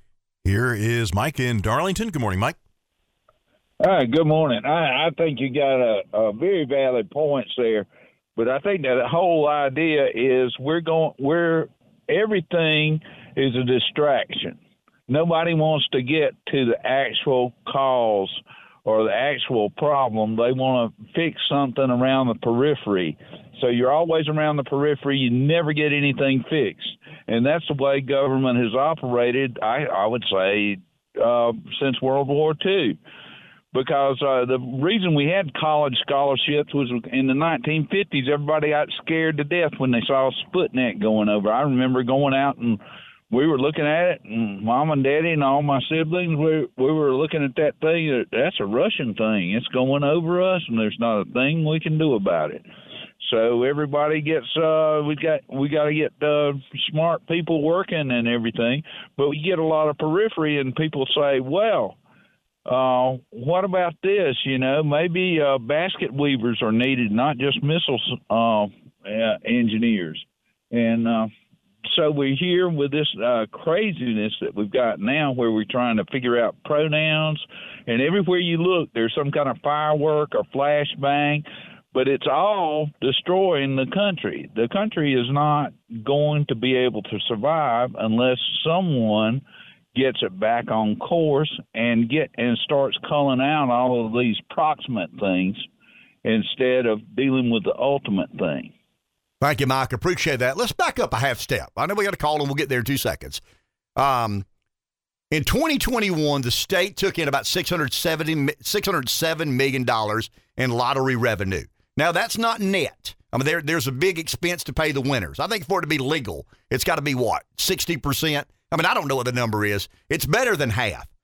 In other words, the lottery has to be engineered in a way that over half of the money you take in go back out to winners. And you got, if you own the convenience store that sold the winning ticket, to get certain percentage. But, I mean, hypothetically, I don't know this number to be true, but let's say out of the $600 and some odd million the lottery generates, the General Assembly has $250 million to spend. I mean, that money's set aside for educational purposes only. I mean, I don't know how much discretion's in the language of that, but this is how you reform things, guys. When you know something's broken, you don't keep doing it the way you've always done it. We're paying off $600 billion in student debt. We're generating about $100 billion in student debt a year. We've done nothing to address the fundamental issue. Stick with me for a second. Let's talk about South Carolina. We can't stop what the federal government does at every turn, but we can police South Carolina in a more close and unique way. So let's say that the General Assembly has $250 million. I'm just making this number up. Out of the 607, they end up with about $250 million net. What if they took $50 million of that $250 million and set aside for apprenticeship programs?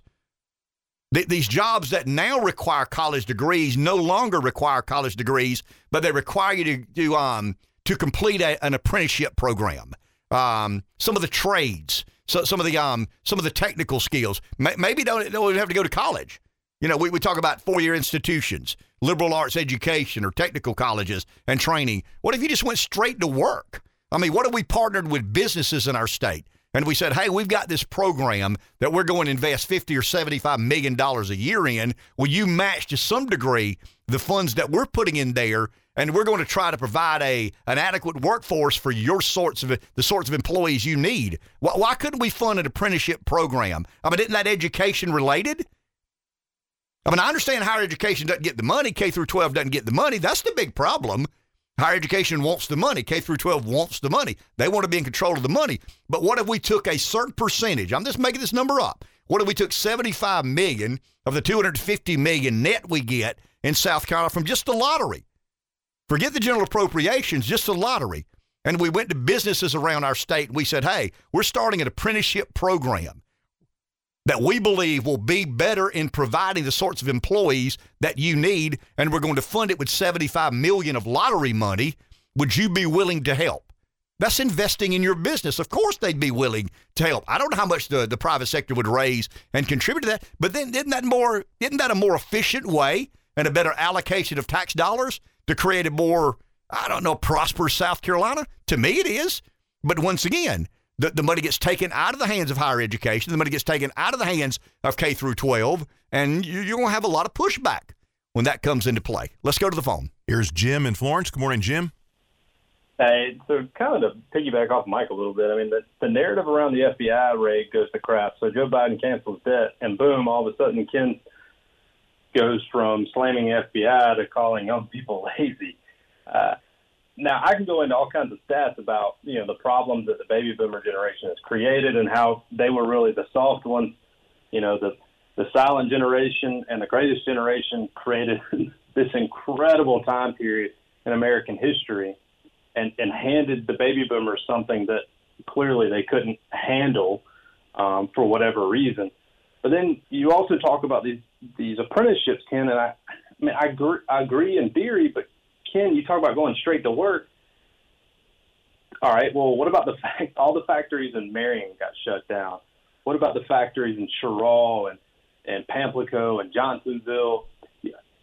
All the factories have closed. So instead of the kids graduating high school and going to the factory and having a fulfilling job with a pension, we shipped them off to college and loaded them down with debt.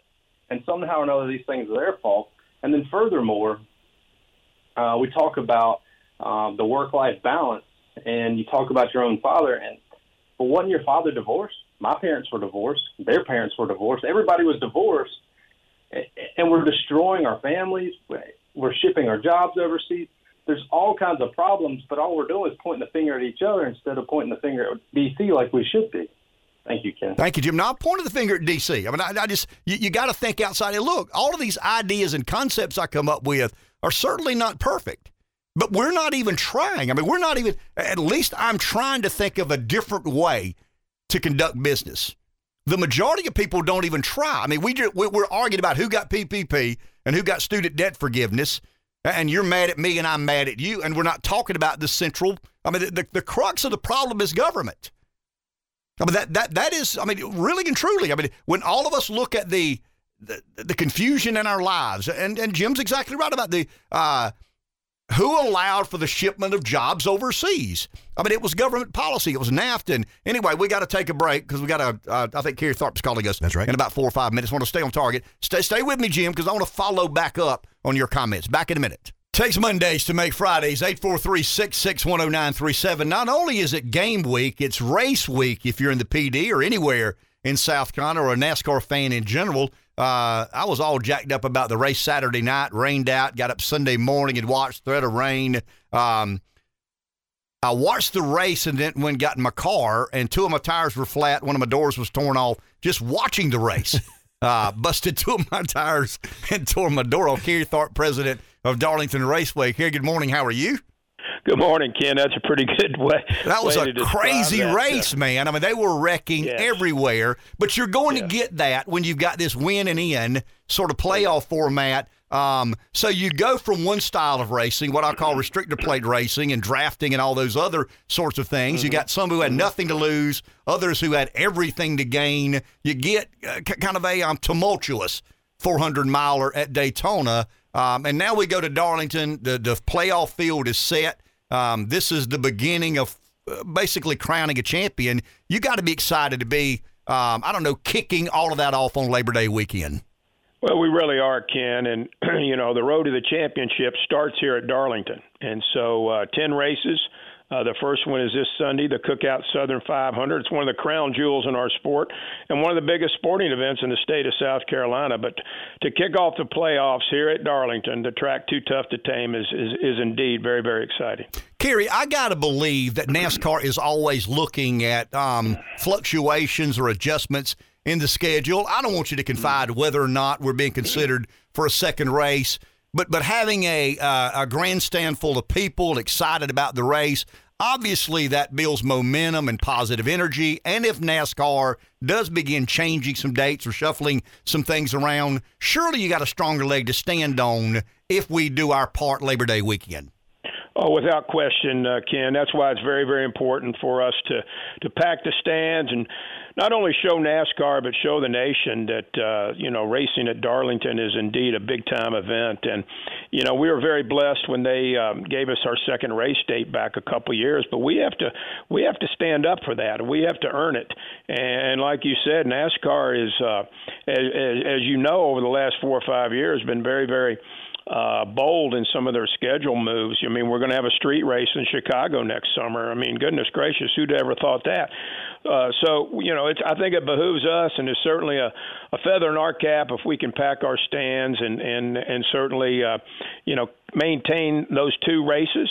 And not a lot of tracks have 2 races anymore. So if we're able to keep and hold on 2 races, it's a win-win situation for the state of South Carolina and certainly this PD region. And let's not lose that. Let's make sure we've got those 2 races back in the fold. Let's not let one of those slip away. Okay, I got to get you as an expert now. We'll talk about ticket sales in just a second. We're heading into the playoff. We go from 16 to 12, from 12 to 8, from 8 to 4, winner take all. Who ends up as our champion of the Cup Series? Give me the 3 or 4 to pay closest attention to, and then who you think ultimately wins the Cup Championship.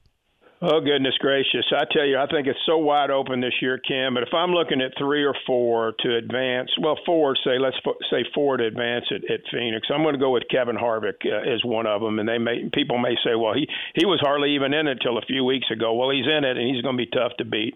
I'm going to go with Denny Hamlin. I think he's going to be there at the end. I'm going to go with Chase Elliott. I think he'll be there at the end as well. And I'm going to go with Kyle Larson. So I think you're going to have Harvick, Hamlin, Larson, Elliott, and the champion, I'm going to go with the veteran, Kevin Harvick. I knew you were going to say that. I had a funny feeling because the last isn't it Phoenix the last track? Yes, Phoenix, the last track. He's pretty good there. Yeah, he's always run real good there. Hey, Kerry, 2 races at Darlington. We need to do our part to make sure we keep 2 races at Darlington. There is one this weekend. You called it a crown jewel. I'll agree with that. Daytona and Darlington come to mind when I think of NASCAR. Are there tickets available? Are there other opportunities in field? I mean, tell our listeners how they can become a part of the weekend. Well, absolutely, and really the weekend starts really on Tuesday. Campers come in. We've got a slew of activities starting Wednesday, all the way through the checkered flag on late Sunday night. But you can get to our website, darlingtonraceway.com, or call 866-459-7223. And let's not forget about that Xfinity race on Saturday at around 3 o'clock. That's also going to be an exceptional race, and kids 12 and under are free for that. So, and tickets are as low as $35 for that race. So I encourage our fans to come out both Saturday and Sunday. The Midway is going to be wide open. We've got entertainment. We've got drivers. We've got all kinds of things for fans to experience. And so look forward to it, and I hope our fans can show up in big numbers. Kerry, thank you for your time, my man. Good luck this weekend. We'll be paying close attention. Okay, Ken, thank you. Thank you. Kerry Tharp, President, Darlington Raceway. I watched the race Sunday. Saturday night rains out. I watched Sunday morning. They just wrecked everywhere. But that's what you expect when there's some drivers who have really nothing to lose. I mean, the field's set, other than a couple of 3 slots. So if you're Kyle Larson or Chase Elliott or Kevin Harvick, I mean, yeah, you can move up or down a spot or 2, but in the grand scheme of things, you'd go for the win, man. And then you got these other 8 or 10 who have everything to gain by winning. And if there's a spot a foot wide, it looks 10 feet wide, and they stick the nose of their car. I think there were 4 cars that ended up not wrecked at the end of the race. Wow. And just that's just the way that weekend in Daytona culminates when you end the regular season and begin the playoffs. So I'm going to go back to what Jim said, because I think this is a very interesting point. I threw a lot of different ideas out there. Those are nothing but ideas. I don't profess to have the solution. I know what we've got now is broken. So let's debate some of these changes. Are young people lazier today than they were? I don't have any idea. I would argue that anybody at 18 years old, given the opportunity to go to college or go to work, would probably take you up on the college. I mean, there's some unique kids who are, they're well established in their maturity. They know exactly what they want to do, and they kind of pursue that goal and objective. Most people at 18 they don't know what they want to do. They're still kind of fumbling around and wondering what it is they need to do. And when college was $785 a semester or $795 a semester, you could wander around aimlessly for a year or 2 or 3 and not cause enormous financial distress. You can't do that now, guys. That's the problem with the model today. You're expecting an 18 or 19-year-old to tell exactly what they want to do and what sort of education they need to receive, and they're going to borrow somewhere between $20,000 and $100,000. 45% of all student debtors owe between $20,000 and $100,000. That's a lot of money. But what are you getting for that investment? I mean, I think that is the debate that we need to have, and it's eerily. Here's what I know. I've heard a lot from Republicans. I've heard a lot from Democrats. I've heard from people who have didn't get a PPP but are getting some of their student debt forgiven. I've heard that debate back and forth one with another. I've not heard a whisper from higher education. I've not heard, it's been radio silence from higher education. They know the model's broken, Rev. They understand the model's broken. But I think you've got to be careful not to say, well, these people lack integrity and they lack virtue and they're criminals and crooks and they fleece the American taxpayer. No, the government built the model. I'd like to consider you and I a fairly virtuous men. Honorable people that are more times than not going to try to do the right thing. But if the government underwrote advertising for conservative radio, we'd probably take advantage of that. It's just human nature. And I think to completely discount human nature is not naive. It's downright stupid. Let's go to the phone. Charles in Lamar. Morning, Charles. Good morning. I'm not going to complain about being on hold because I always enjoy listening to Kerry Tharp. He is a wonderful addition to the PD, and we are so glad to have him around. My first semester of college was $262 for tuition and about 70 more for books. Just thought I'd throw that out there. Dave, earlier this morning you said the White House started tweeting the names of all the congressmen and congresswomen who had PPP loans. Mm-hmm. What they started tweeting was the names of Republican congressmen and congresswomen who had PPP loans. They didn't do any Democrats. Thanks for the clarification. For some reason, they didn't tweet that Paul Pelosi got $7 million in PPP loans. I don't know how that slipped through. I'm kind of a boring guy. I live my life. I work. I got children. I got grandchildren. Try not to cause any trouble, and just go along with my life and try to get along with everybody. And the President of the United States said he had no respect for me and called me a fascist on Saturday. I just hope people remember that when it comes time to vote. That's what we got to deal with. Throw one more thing out there that just hit me on top of my head. They ran Bo Pelini off from Nebraska because he didn't win enough. And if Frost wins his next 50 games in a row, his record still won't be as good as Pelini's was the day he got fired. So, Cornhusker fans, put that in your pipe and smoke it. Y'all have a great day. Thank you, Charles. Appreciate that. We began the show this morning, and I mean this sincerely. When I was a kid in the 70s, it was the brand in football. Nebraska was as iconic as there was. To think about in 81, Clemson beats Nebraska for the national championship in 1981. It seemed like every other national championship game involved Nebraska, and something happened along the way. We were talking earlier about Southern football powers. When I was a kid, it was Bear Bryant in Alabama. There were some other good teams. Auburn was kind of a storied team. Florida was not. The Danny Fort era of Clemson, they were a really good football program, but not like Nebraska. Nebraska was an iconic brand in college football, and something's happened over the years. Tom Osborne was a legendary coach, and I think they may have not been monitoring steroids quietly as closely as they do today, or so we say, human growth hormones. Anabolic steroids is what we called it back in the day. But their program has become not just diminished. It's a shadow of its former self. And when you look at kind of the remigration of people, I've tried to look at this. Bino Cook talked a little bit about this back in the day. about Ohio State and Michigan and some of these powers in the Rust Belt, and all of a sudden the power of college football transitioned down south. Well, that's all the people are. I mean, that, you know, Georgia's a fast-growing state. North Carolina, Florida, I mean, good land, Texas. So down south is where everybody came to live, and along with that came families and athletes and the more likelihood of having great college football programs. But when I was a kid, I mean, the power center of college football, it was kind of Nebraska, Oklahoma, Michigan, Ohio State, Notre Dame. I mean, it was not all about that. Southern Cal was a team out there.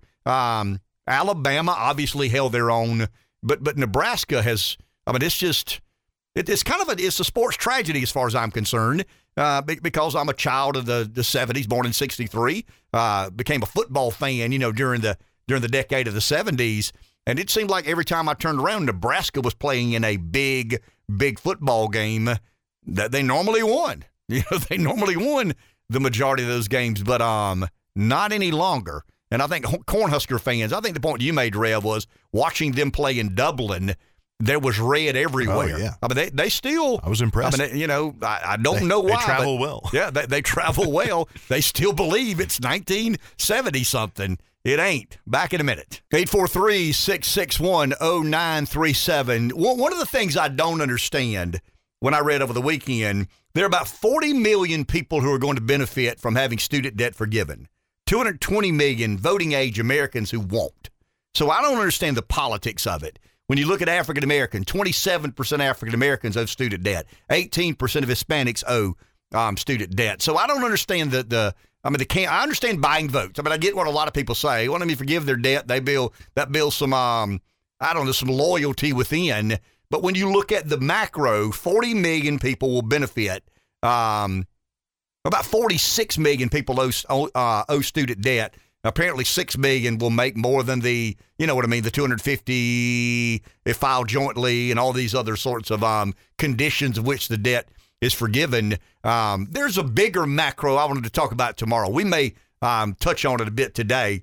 Talked to Robert a little bit over the weekend, Robert Cahaley of Trafalgar. And when you look at some of the opinions now are the Republicans are not going to gain seats. You know, Trump nominated these crazy candidates. These crazy candidates can't win. Maybe not. We'll see how that plays out. But I still go back to two numbers. And I've tried to be insistent and consistent on these two numbers.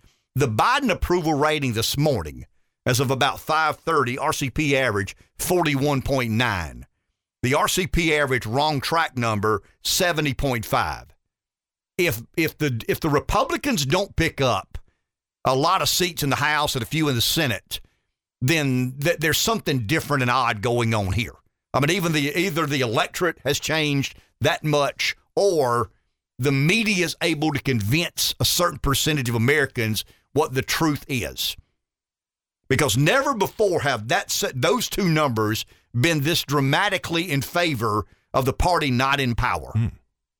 And if Biden, once again, I don't buy it, but if indeed, I mean, some of the narrative, and you've heard it, some of the narrative now is, Trump nominated or the Trump endorsed candidates are crazy, and we should have known better. We did this back in the general. I'm not a witch. Remember that? I'm not a witch, but I looked at the macro, and I still go by that number. And I asked Robert last week, and you guys, I reported this to you: Walker, Laxalt, Vance, Masters, Oz.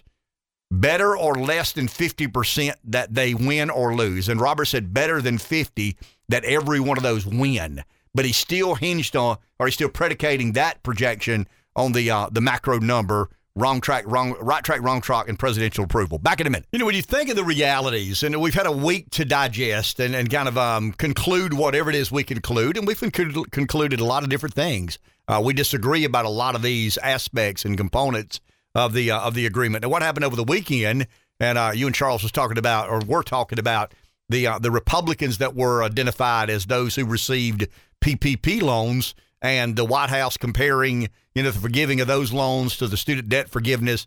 There's no comparison there. They tried to call them out. They're trying to, it seems like, create that conflict. Right? Of course, they want you to be consumed. They want you to be sidetracked. You don't pay attention to what the real problem is, but rather, they got this and you got that, or you got this and they got and to Charles's something different. Point, they just pointed out the Republicans that took PPP loans and got their loans forgiven. They didn't seem to list any Democrats, so that is a very important point to make. But here's the frustration I have. Political. And this is, okay, we're having a debate about whether or not to forgive student debt. We're not having a debate about how did we create this problem, right? I mean, how many voices from higher education have you heard? None. The higher education lobby. I've not heard anybody say anything. You know what I can tell you? They're hunkering down. I mean, they're afraid this may be a moment in time where some of this absurdity is revealed and some new model is the way we move forward. I mean, I don't know that happens, but they're basically playing their cards close to the vest, kind of hunkering down. And there's kind of there's an old saying in American politics, don't argue with a fool, especially if you have a foolish argument. And I don't think they have an argument to make.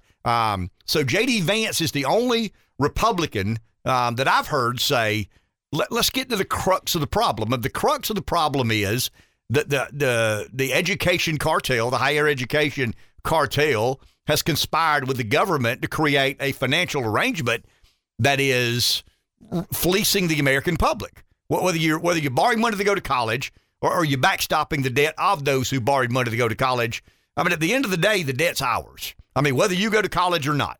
I mean, I get the argument that a lot of people are making today. Why should I, as somebody who was never going to college, pay for someone's education who did? You shouldn't. You absolutely shouldn't. I mean, that's an absurd argument to make. There's no defending that. But the problem is we're tending to get angry with one another. Well, you may not have gotten your student loan forgiven, but you got a PPP note forgiven.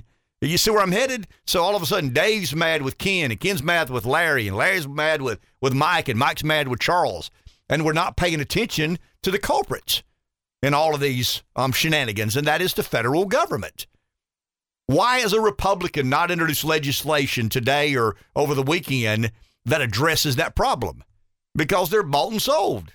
I mean, that's how the lobby system works. That's how the consulting class works. How in the world are we a week down the road and a conservative Republican not introduce legislation that says we're abolishing the federal student loan program? It's obvious how we got in this mess, and we're abolishing it in its current construct. We may come up with some sort of grant system that allows academically inclined kids from places that don't have much money or families that don't have much money to make sure we don't let those kids fall through the crack. I mean, you're nodding your head. You're a conservative Republican. Mm-hmm. You'd be supportive of that. I'd be supportive of that. Those who have performed academically but don't have the financial resources should not be excluded from going to college.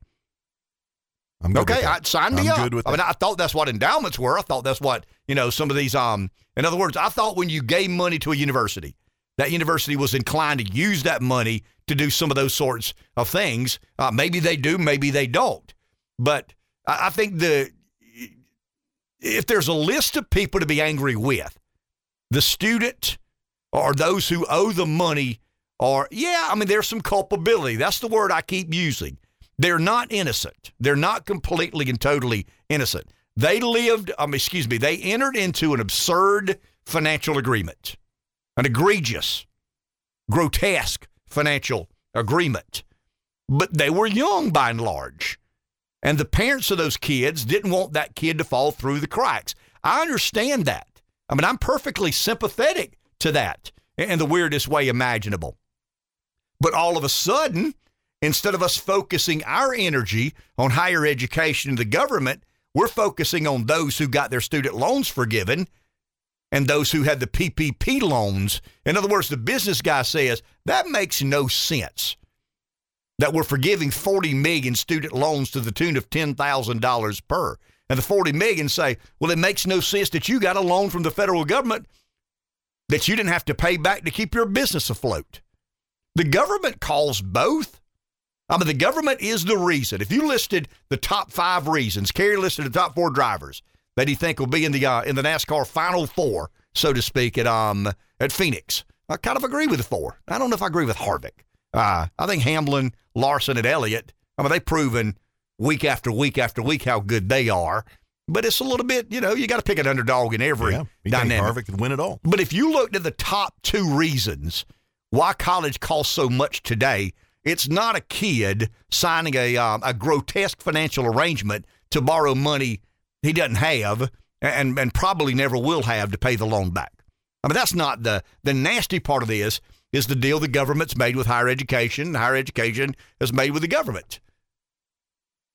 So the PPP dynamic entered the equation. See, I didn't hear that. You said you heard the White House officially. I saw it on Twitter. Say, these Republicans are complaining about the forgiving of student debt, but yet they got money for their businesses. Well, I mean, the government shut your business down. And to compare the two, I mean, let's be honest with one another. I mean, you fellow liberals out there. I mean, there are a few of you out there to listen, and we have some call in every now and then. The PPP was always structured. It was voted on. When the law was passed, it was clearly defined as a forgivable loan if you use the money for certain things, the primary thing being pay your employees to not work. In other words, we're shutting your business down. We're barricading you from your customer, but we want you to keep these employees intact. We don't want everybody to not have a job all at once. Well, I mean, it's weird what they did, but it's kind of understandable once you shut the economy down. But no one changed. I mean, no one broke a contract. Those who received the PPP money, nobody broke a contract. You've got a guy that owns a restaurant. The government says you must close that restaurant down, but you got to figure out a way to keep your employees. And the guy says, I can't keep my employees if I can't generate revenue, and I don't have money to pay my people to not work. And the government says, that's where we're coming in. We're going to make a deal with you, the business owner. We're going to create a loan program that will allow you to pay these employees to not work.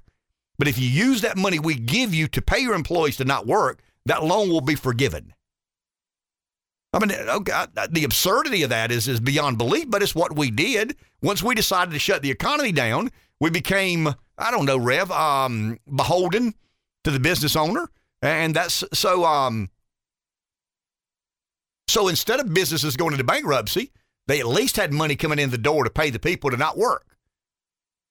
This is different. I mean, the student loan is an agreement. I mean, it's a contract. I borrowed money to go to Carolina, borrowed money to go to Clemson, borrowed money to go to Duke, borrowed money to go to Georgia Tech.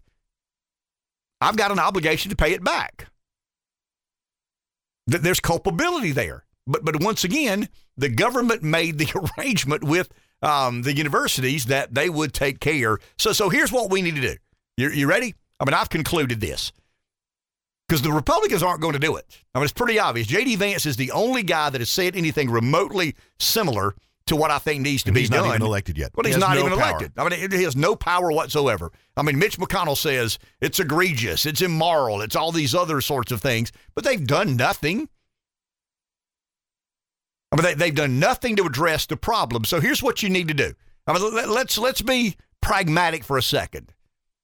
If 25% have no debt, or really, 25% have no debt, but 6% got scholarships, so 20% paid their way, right? I mean, 2 of 10 college students in America today paid their way. 25 have less than 20 grand in debt. 45% have between $20,000 and $100,000 in debt. 5% have over $100K in debt. So here's what we're going to do. We're going to, from now on, moving forward, we're going to lend Dave Baker's kid or Kennard's kid X number of dollars to go to college, but the university is responsible for half of it. If Dave Baker's kid ends up with 40 grand in student debt, the university is responsible for 20 of that 40. I mean, that's skin of the game. You've got skin of the game. You're the one benefiting. You're getting all the money. I mean, whether it's lottery money, whether it's borrowed money, whether it's money out of mom and dad's pocket, the university gets all of the money. What are they doing with that money? See, that's where J.D. Vance says, if you listen to a longer part, it wasn't on Tucker, but J.D. Vance was somewhere speaking about something, and that came up about student debt. And he said, if I'm elected, I'm going to ask the college presidents and even some board members to come and explain to us how you're spending this money. I mean, at one point in time, you were getting by with X. Now it takes you, 70 or a multiple of 20 to do the same thing, to educate these young kids, explain to, maybe we're missing something. I mean, maybe it's insanely expensive to educate young people. Maybe there's a reason it's increased at a higher rate than health care. I mean, when you track inflation, track health care and higher education, I mean, it's off the chart. I mean, it is, I don't want to say it's funny because it's certainly not funny, but you can't help but chuckle a little bit when you know how involved government is in health care and you know how involved government is in higher education. There's a common denominator. And you see the trajectory of inflation and the rise in inflation, and you see these two that have been so intertwined with government policy, the absurdity of that. But let's bring college presidents to Washington. Let's allow them to appear before committees, and let's let people like J.D. Vance, who may be a member of the Senate, ask questions. Sir, please explain to us why the cost of a semester at the University of South Carolina or the University of Clemson has gone from $3,000 to $25,000. I mean, what is it that we're missing? We can't make heads nor tails of this. I mean, we've tried to understand health care. We can't. We're trying to understand higher education, but we can't. But please come and appear before a committee. And we don't want to call you crooks and thugs and thieves in the night. I mean, we don't have any interest in that. There will be some of that. But let's have a constructive debate about asking these people who are responsible for running these universities, why is it so expensive today to educate a young person at Clemson, at South Carolina, at Northwestern, at Nebraska, at Texas A&M, wherever? And then let's dig a little deeper and say, what do you do? I mean, let's have the president of Harvard or Yale, who have $100 billion between the two endowments. Mr. President of Harvard, what do you do with that $60 billion? I mean, what does that money set aside for? Is it invested? What sort of interest does it make? What do you do with the interest? I mean, it's tax exempt. I mean, that's kind of if you want to really get to criminality, you've got a public university that has $60 billion in an endowment that doesn't pay any taxes on the proceeds of the endowment. It's a charitable endowment. What do you do with that money? Please explain to us, the lawmakers, because we're trying to make college affordable. We believe that a better educated public is a better America. We're trying to really dig in, but we can't have $1.7 trillion in student debt. We can't go $100 billion in the hole every year. We can't have 45% of default deferment or some delayed payment program. We've got to revamp this program. We're hoping you can be a part of creating a solution to the ever-growing problem, because all we've done is forgiven debt with zero, and I'm talking about not 1 or 2 or 3%, with 0% effort to address the ills of the system. That's where we expect the Republicans to do something. It's really kind of an illustration in why Republican voters are so frustrated with their conservative-leaning party or their conservative-biased party. I mean, if you say you're conservative and you say you're for being responsible for taxpayer dollars, then how have we gone a week and nobody offered any sort of reasonable proposal at how to reform the way we fund higher education? Once again, I don't know what the answer is. I mean, I think I could be one of 10 or 12 or 15 to kind of debate.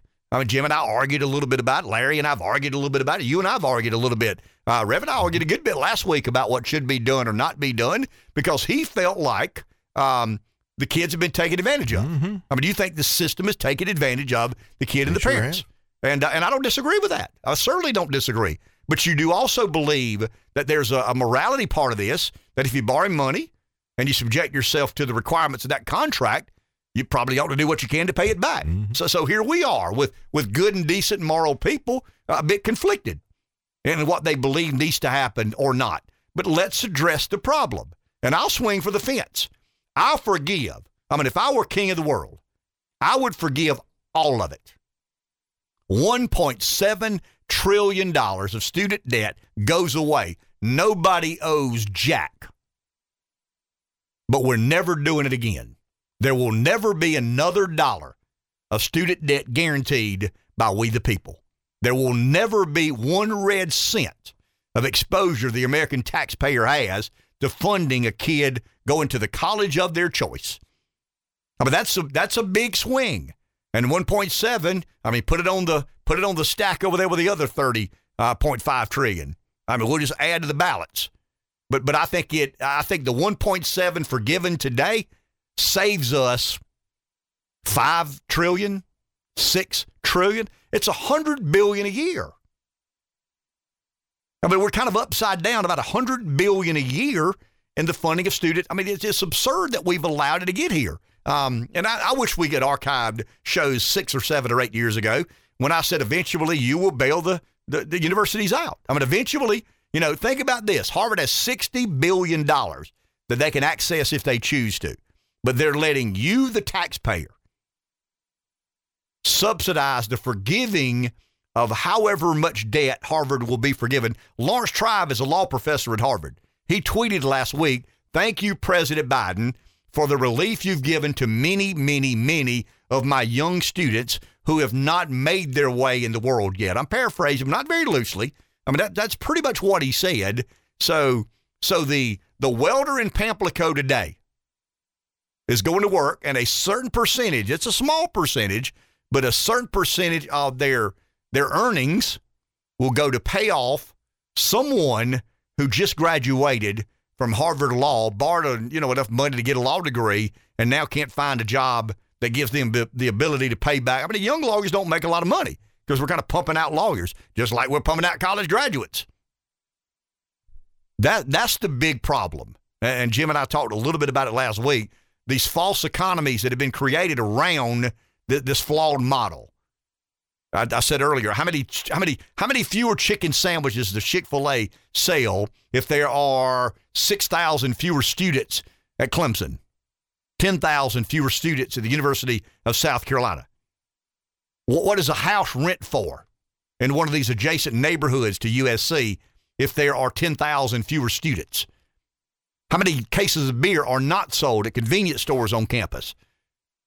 How many food contracts are 30% less next year than they were this year?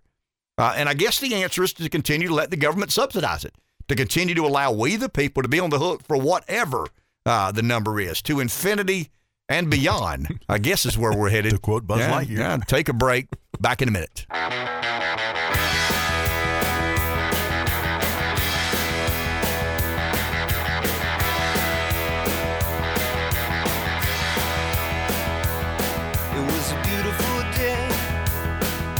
Sun beat down, I had the radio on, I was driving,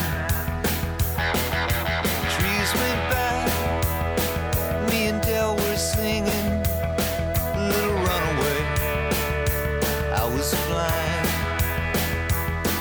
yeah, running down a dream that never would come to me, working on a mystery, going wherever it leads. Down a dream.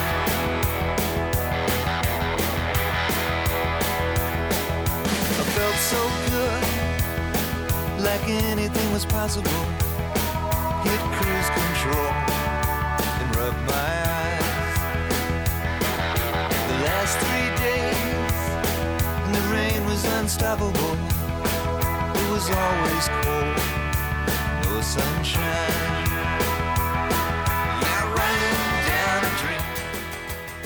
661-0937 is our number. Let's go to the phone. Someone's there. Here is Linda in Florence. Good morning, Linda. Lynn, I have a question. Has there been anything said about how this debt is going to be paid off and how the money will be directed to and who it will be directed to for the college debt? Now, if it goes directly to the individuals that owe the debt, how do we know that they're going to apply it to that debt? No, the debt will be forgiven electronically. There'll be no issuing of checks. There'll be no transfer of checks. No, okay. There'll be no transfer of funds. Thank you, Linda. Appreciate that. All of this will be electronically, and there'll be. I guess there's a big database somewhere that shows how much you owe. I don't know what sort of form you'll fill out. How much money you make, how long you've been there, how much money your wife makes, how long she's been there. I got no idea about the details of that, but there'll be no transferring of funds. There'll be no, in other words, if you've got $100,000 in student debt, nobody's going to transfer a $10,000, ACH or, transfer into your account. It'll be clerically kept. Credit the balance. Yeah, it'll be credit the ballot somewhere out of the ether. I would assume. Where they keep all those sorts of records and maintain all those sorts of records. But I do know that to be the case. There will be no checks written, no money dispersed. It'll be just kind of a digitally forgiven amount. And once again, I don't know how they validate who's making what, how much money. Obviously the amount of student debt you have will be pretty easy to trace, but income and spousal income and all these other sorts. I don't have any idea how that goes along, or probably another government agency. That's maybe what the 87,000 new IRS agents could be responsible for, is helping forgive student debt. I don't know. It's Rev, when I think a lot about this, and you and I were talking about the macro. If we live in a nation today that Joe Biden can get reelected. Just stick with me for a second. He's a frail, feeble old man. Nobody can debate that. You can debate whether he's got dementia. So some of the liberal Democrats say, no, yeah, he's fine. Obviously he's a little older and he's not quite as sharp as he was at one time. But you can't dispute that he's old and frail and feeble. And you can't dispute that inflation is rampant. Prices for everything are higher. Gas prices, even though they come down a little bit, they got up to $5 and more. You can't dispute any of that stuff. So whoever's in charge probably would be blamed and probably should be sent packing. 70% of the country believe we're on the wrong track. That's a historical high number. So are you believing some of these polls that are saying Republicans don't really have the advantage that they think they do? I don't know what to make of these. Robert says don't believe those polls. And the poll Robert always goes back to is the Jamie Harrison, Lindsey Graham poll. Remember that poll that had him in a dead heat? And I remember thinking, I said it over the air. I said, if Lindsey Graham loses to Jamie Harris, I'll resign tomorrow. I'll never do another radio show. And Lindsey wins by what? 10 percentage points. So, are the pollsters in on the fix? Are the pollsters trying to condition the American people to believe something that, don't believe your lying eyes, so to speak? I don't have any idea.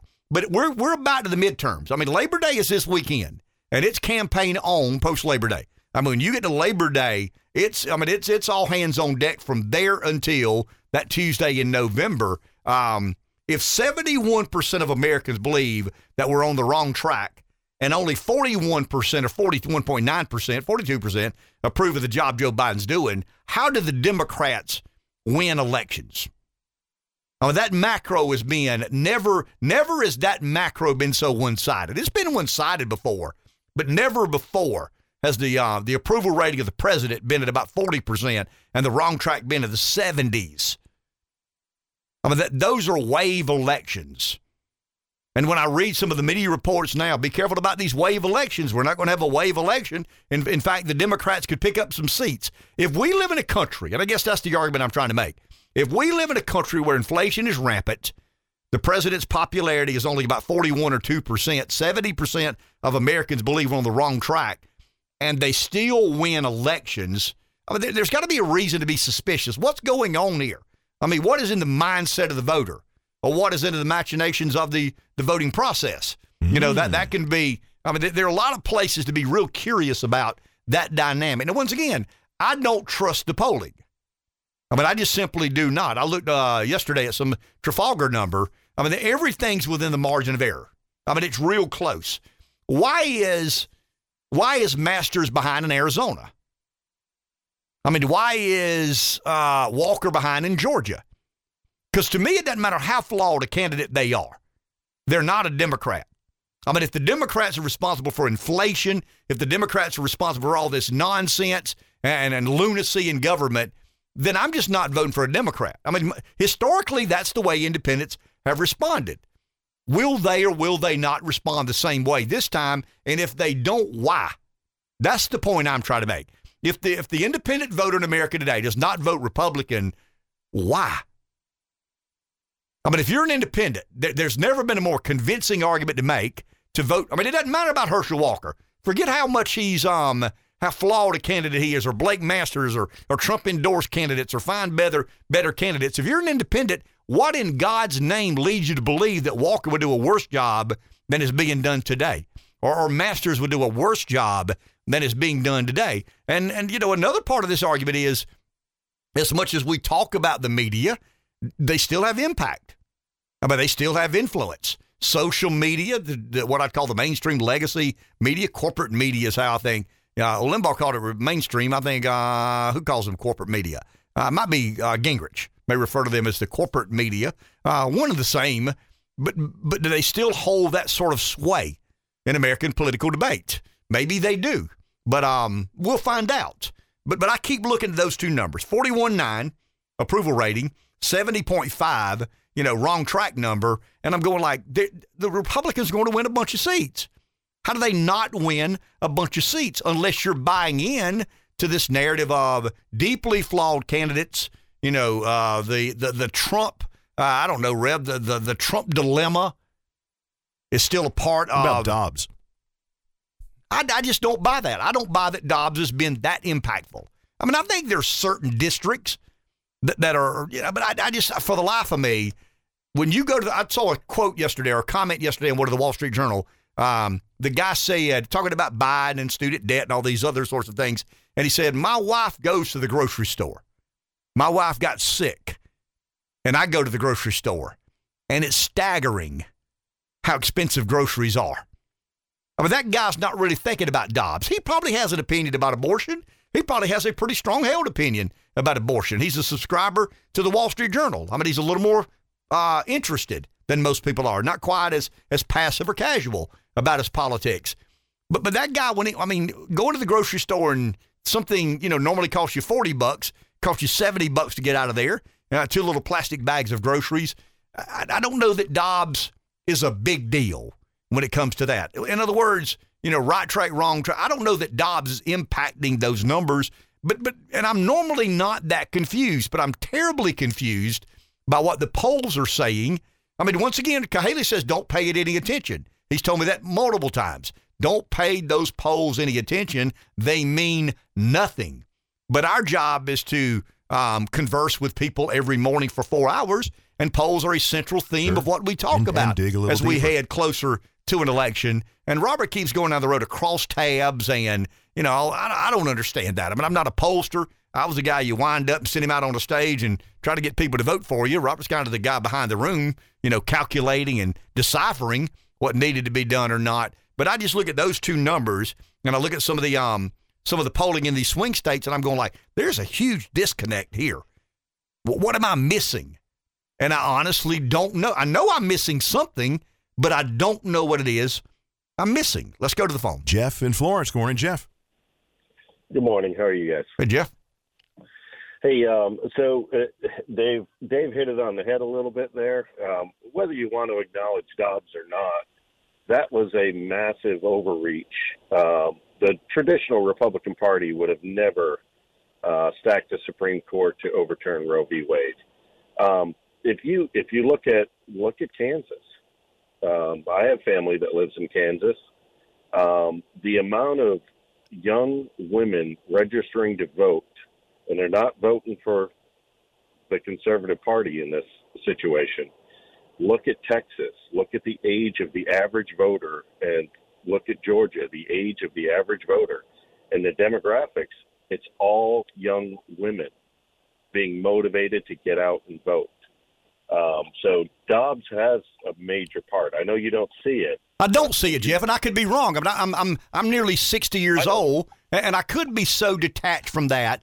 And I didn't imagine. Now, Robert said a couple of years ago, we got to be careful with Roe v. Wade. I just didn't see it coming. I didn't. Yeah. There's a reason when George Bush, go back Republican administration after Republican administration, they didn't touch it.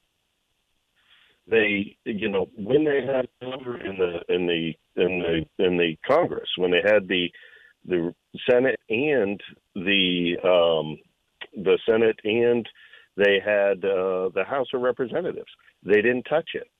When they had a majority on the Supreme Court, whether you want to acknowledge or not, they've had a majority on the Supreme Court for years. But people like John Roberts, they didn't touch it. Trump was the one that nominated people who would touch it. and it's going to hurt the Republican Party, whether you see it or not yet. That's a major issue. And the other issue is, I think there's, whether you agree the election was stolen or not, you have to admit that there was a very large percentage vote increase. Trump got a vote increase, and so did Biden. Whether you believe he won or didn't, I'm not talking about that. I'm talking about voter turnout was through the roof. And we've gotten to a point where the parties are so far apart that everybody knows they have to get out and vote. So I think you'll see it again, that we're going to have an unprecedented level of voting. Even these midterm elections, look at how many people are voting in a midterm off-cycle election.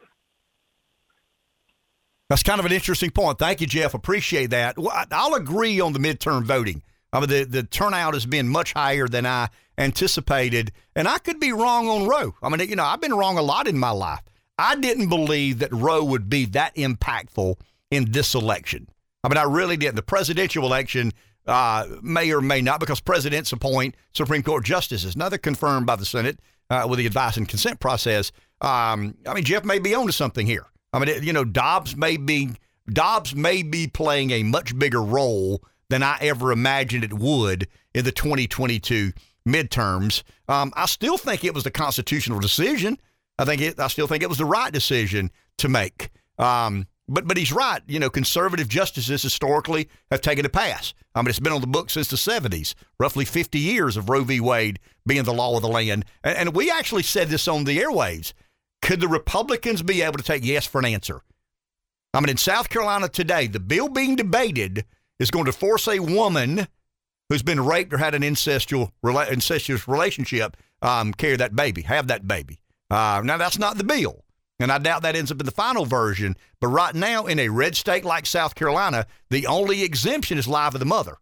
The exemption is not there for rape, not there for incest, and that was always the concern a lot of pragmatic Republicans had about not being able to take yes for an answer. We'll see. Is Jeff right? I don't know. I mean, we will have elections. Some of the polls will be right. Some of the polls won't be right. But when you look at the macro, and I know I'm being a bit redundant here, but when you look at the two numbers that I've always paid close attention to in midterms, and they've been historically reliable, what is the president's approval rating? It sucks right now.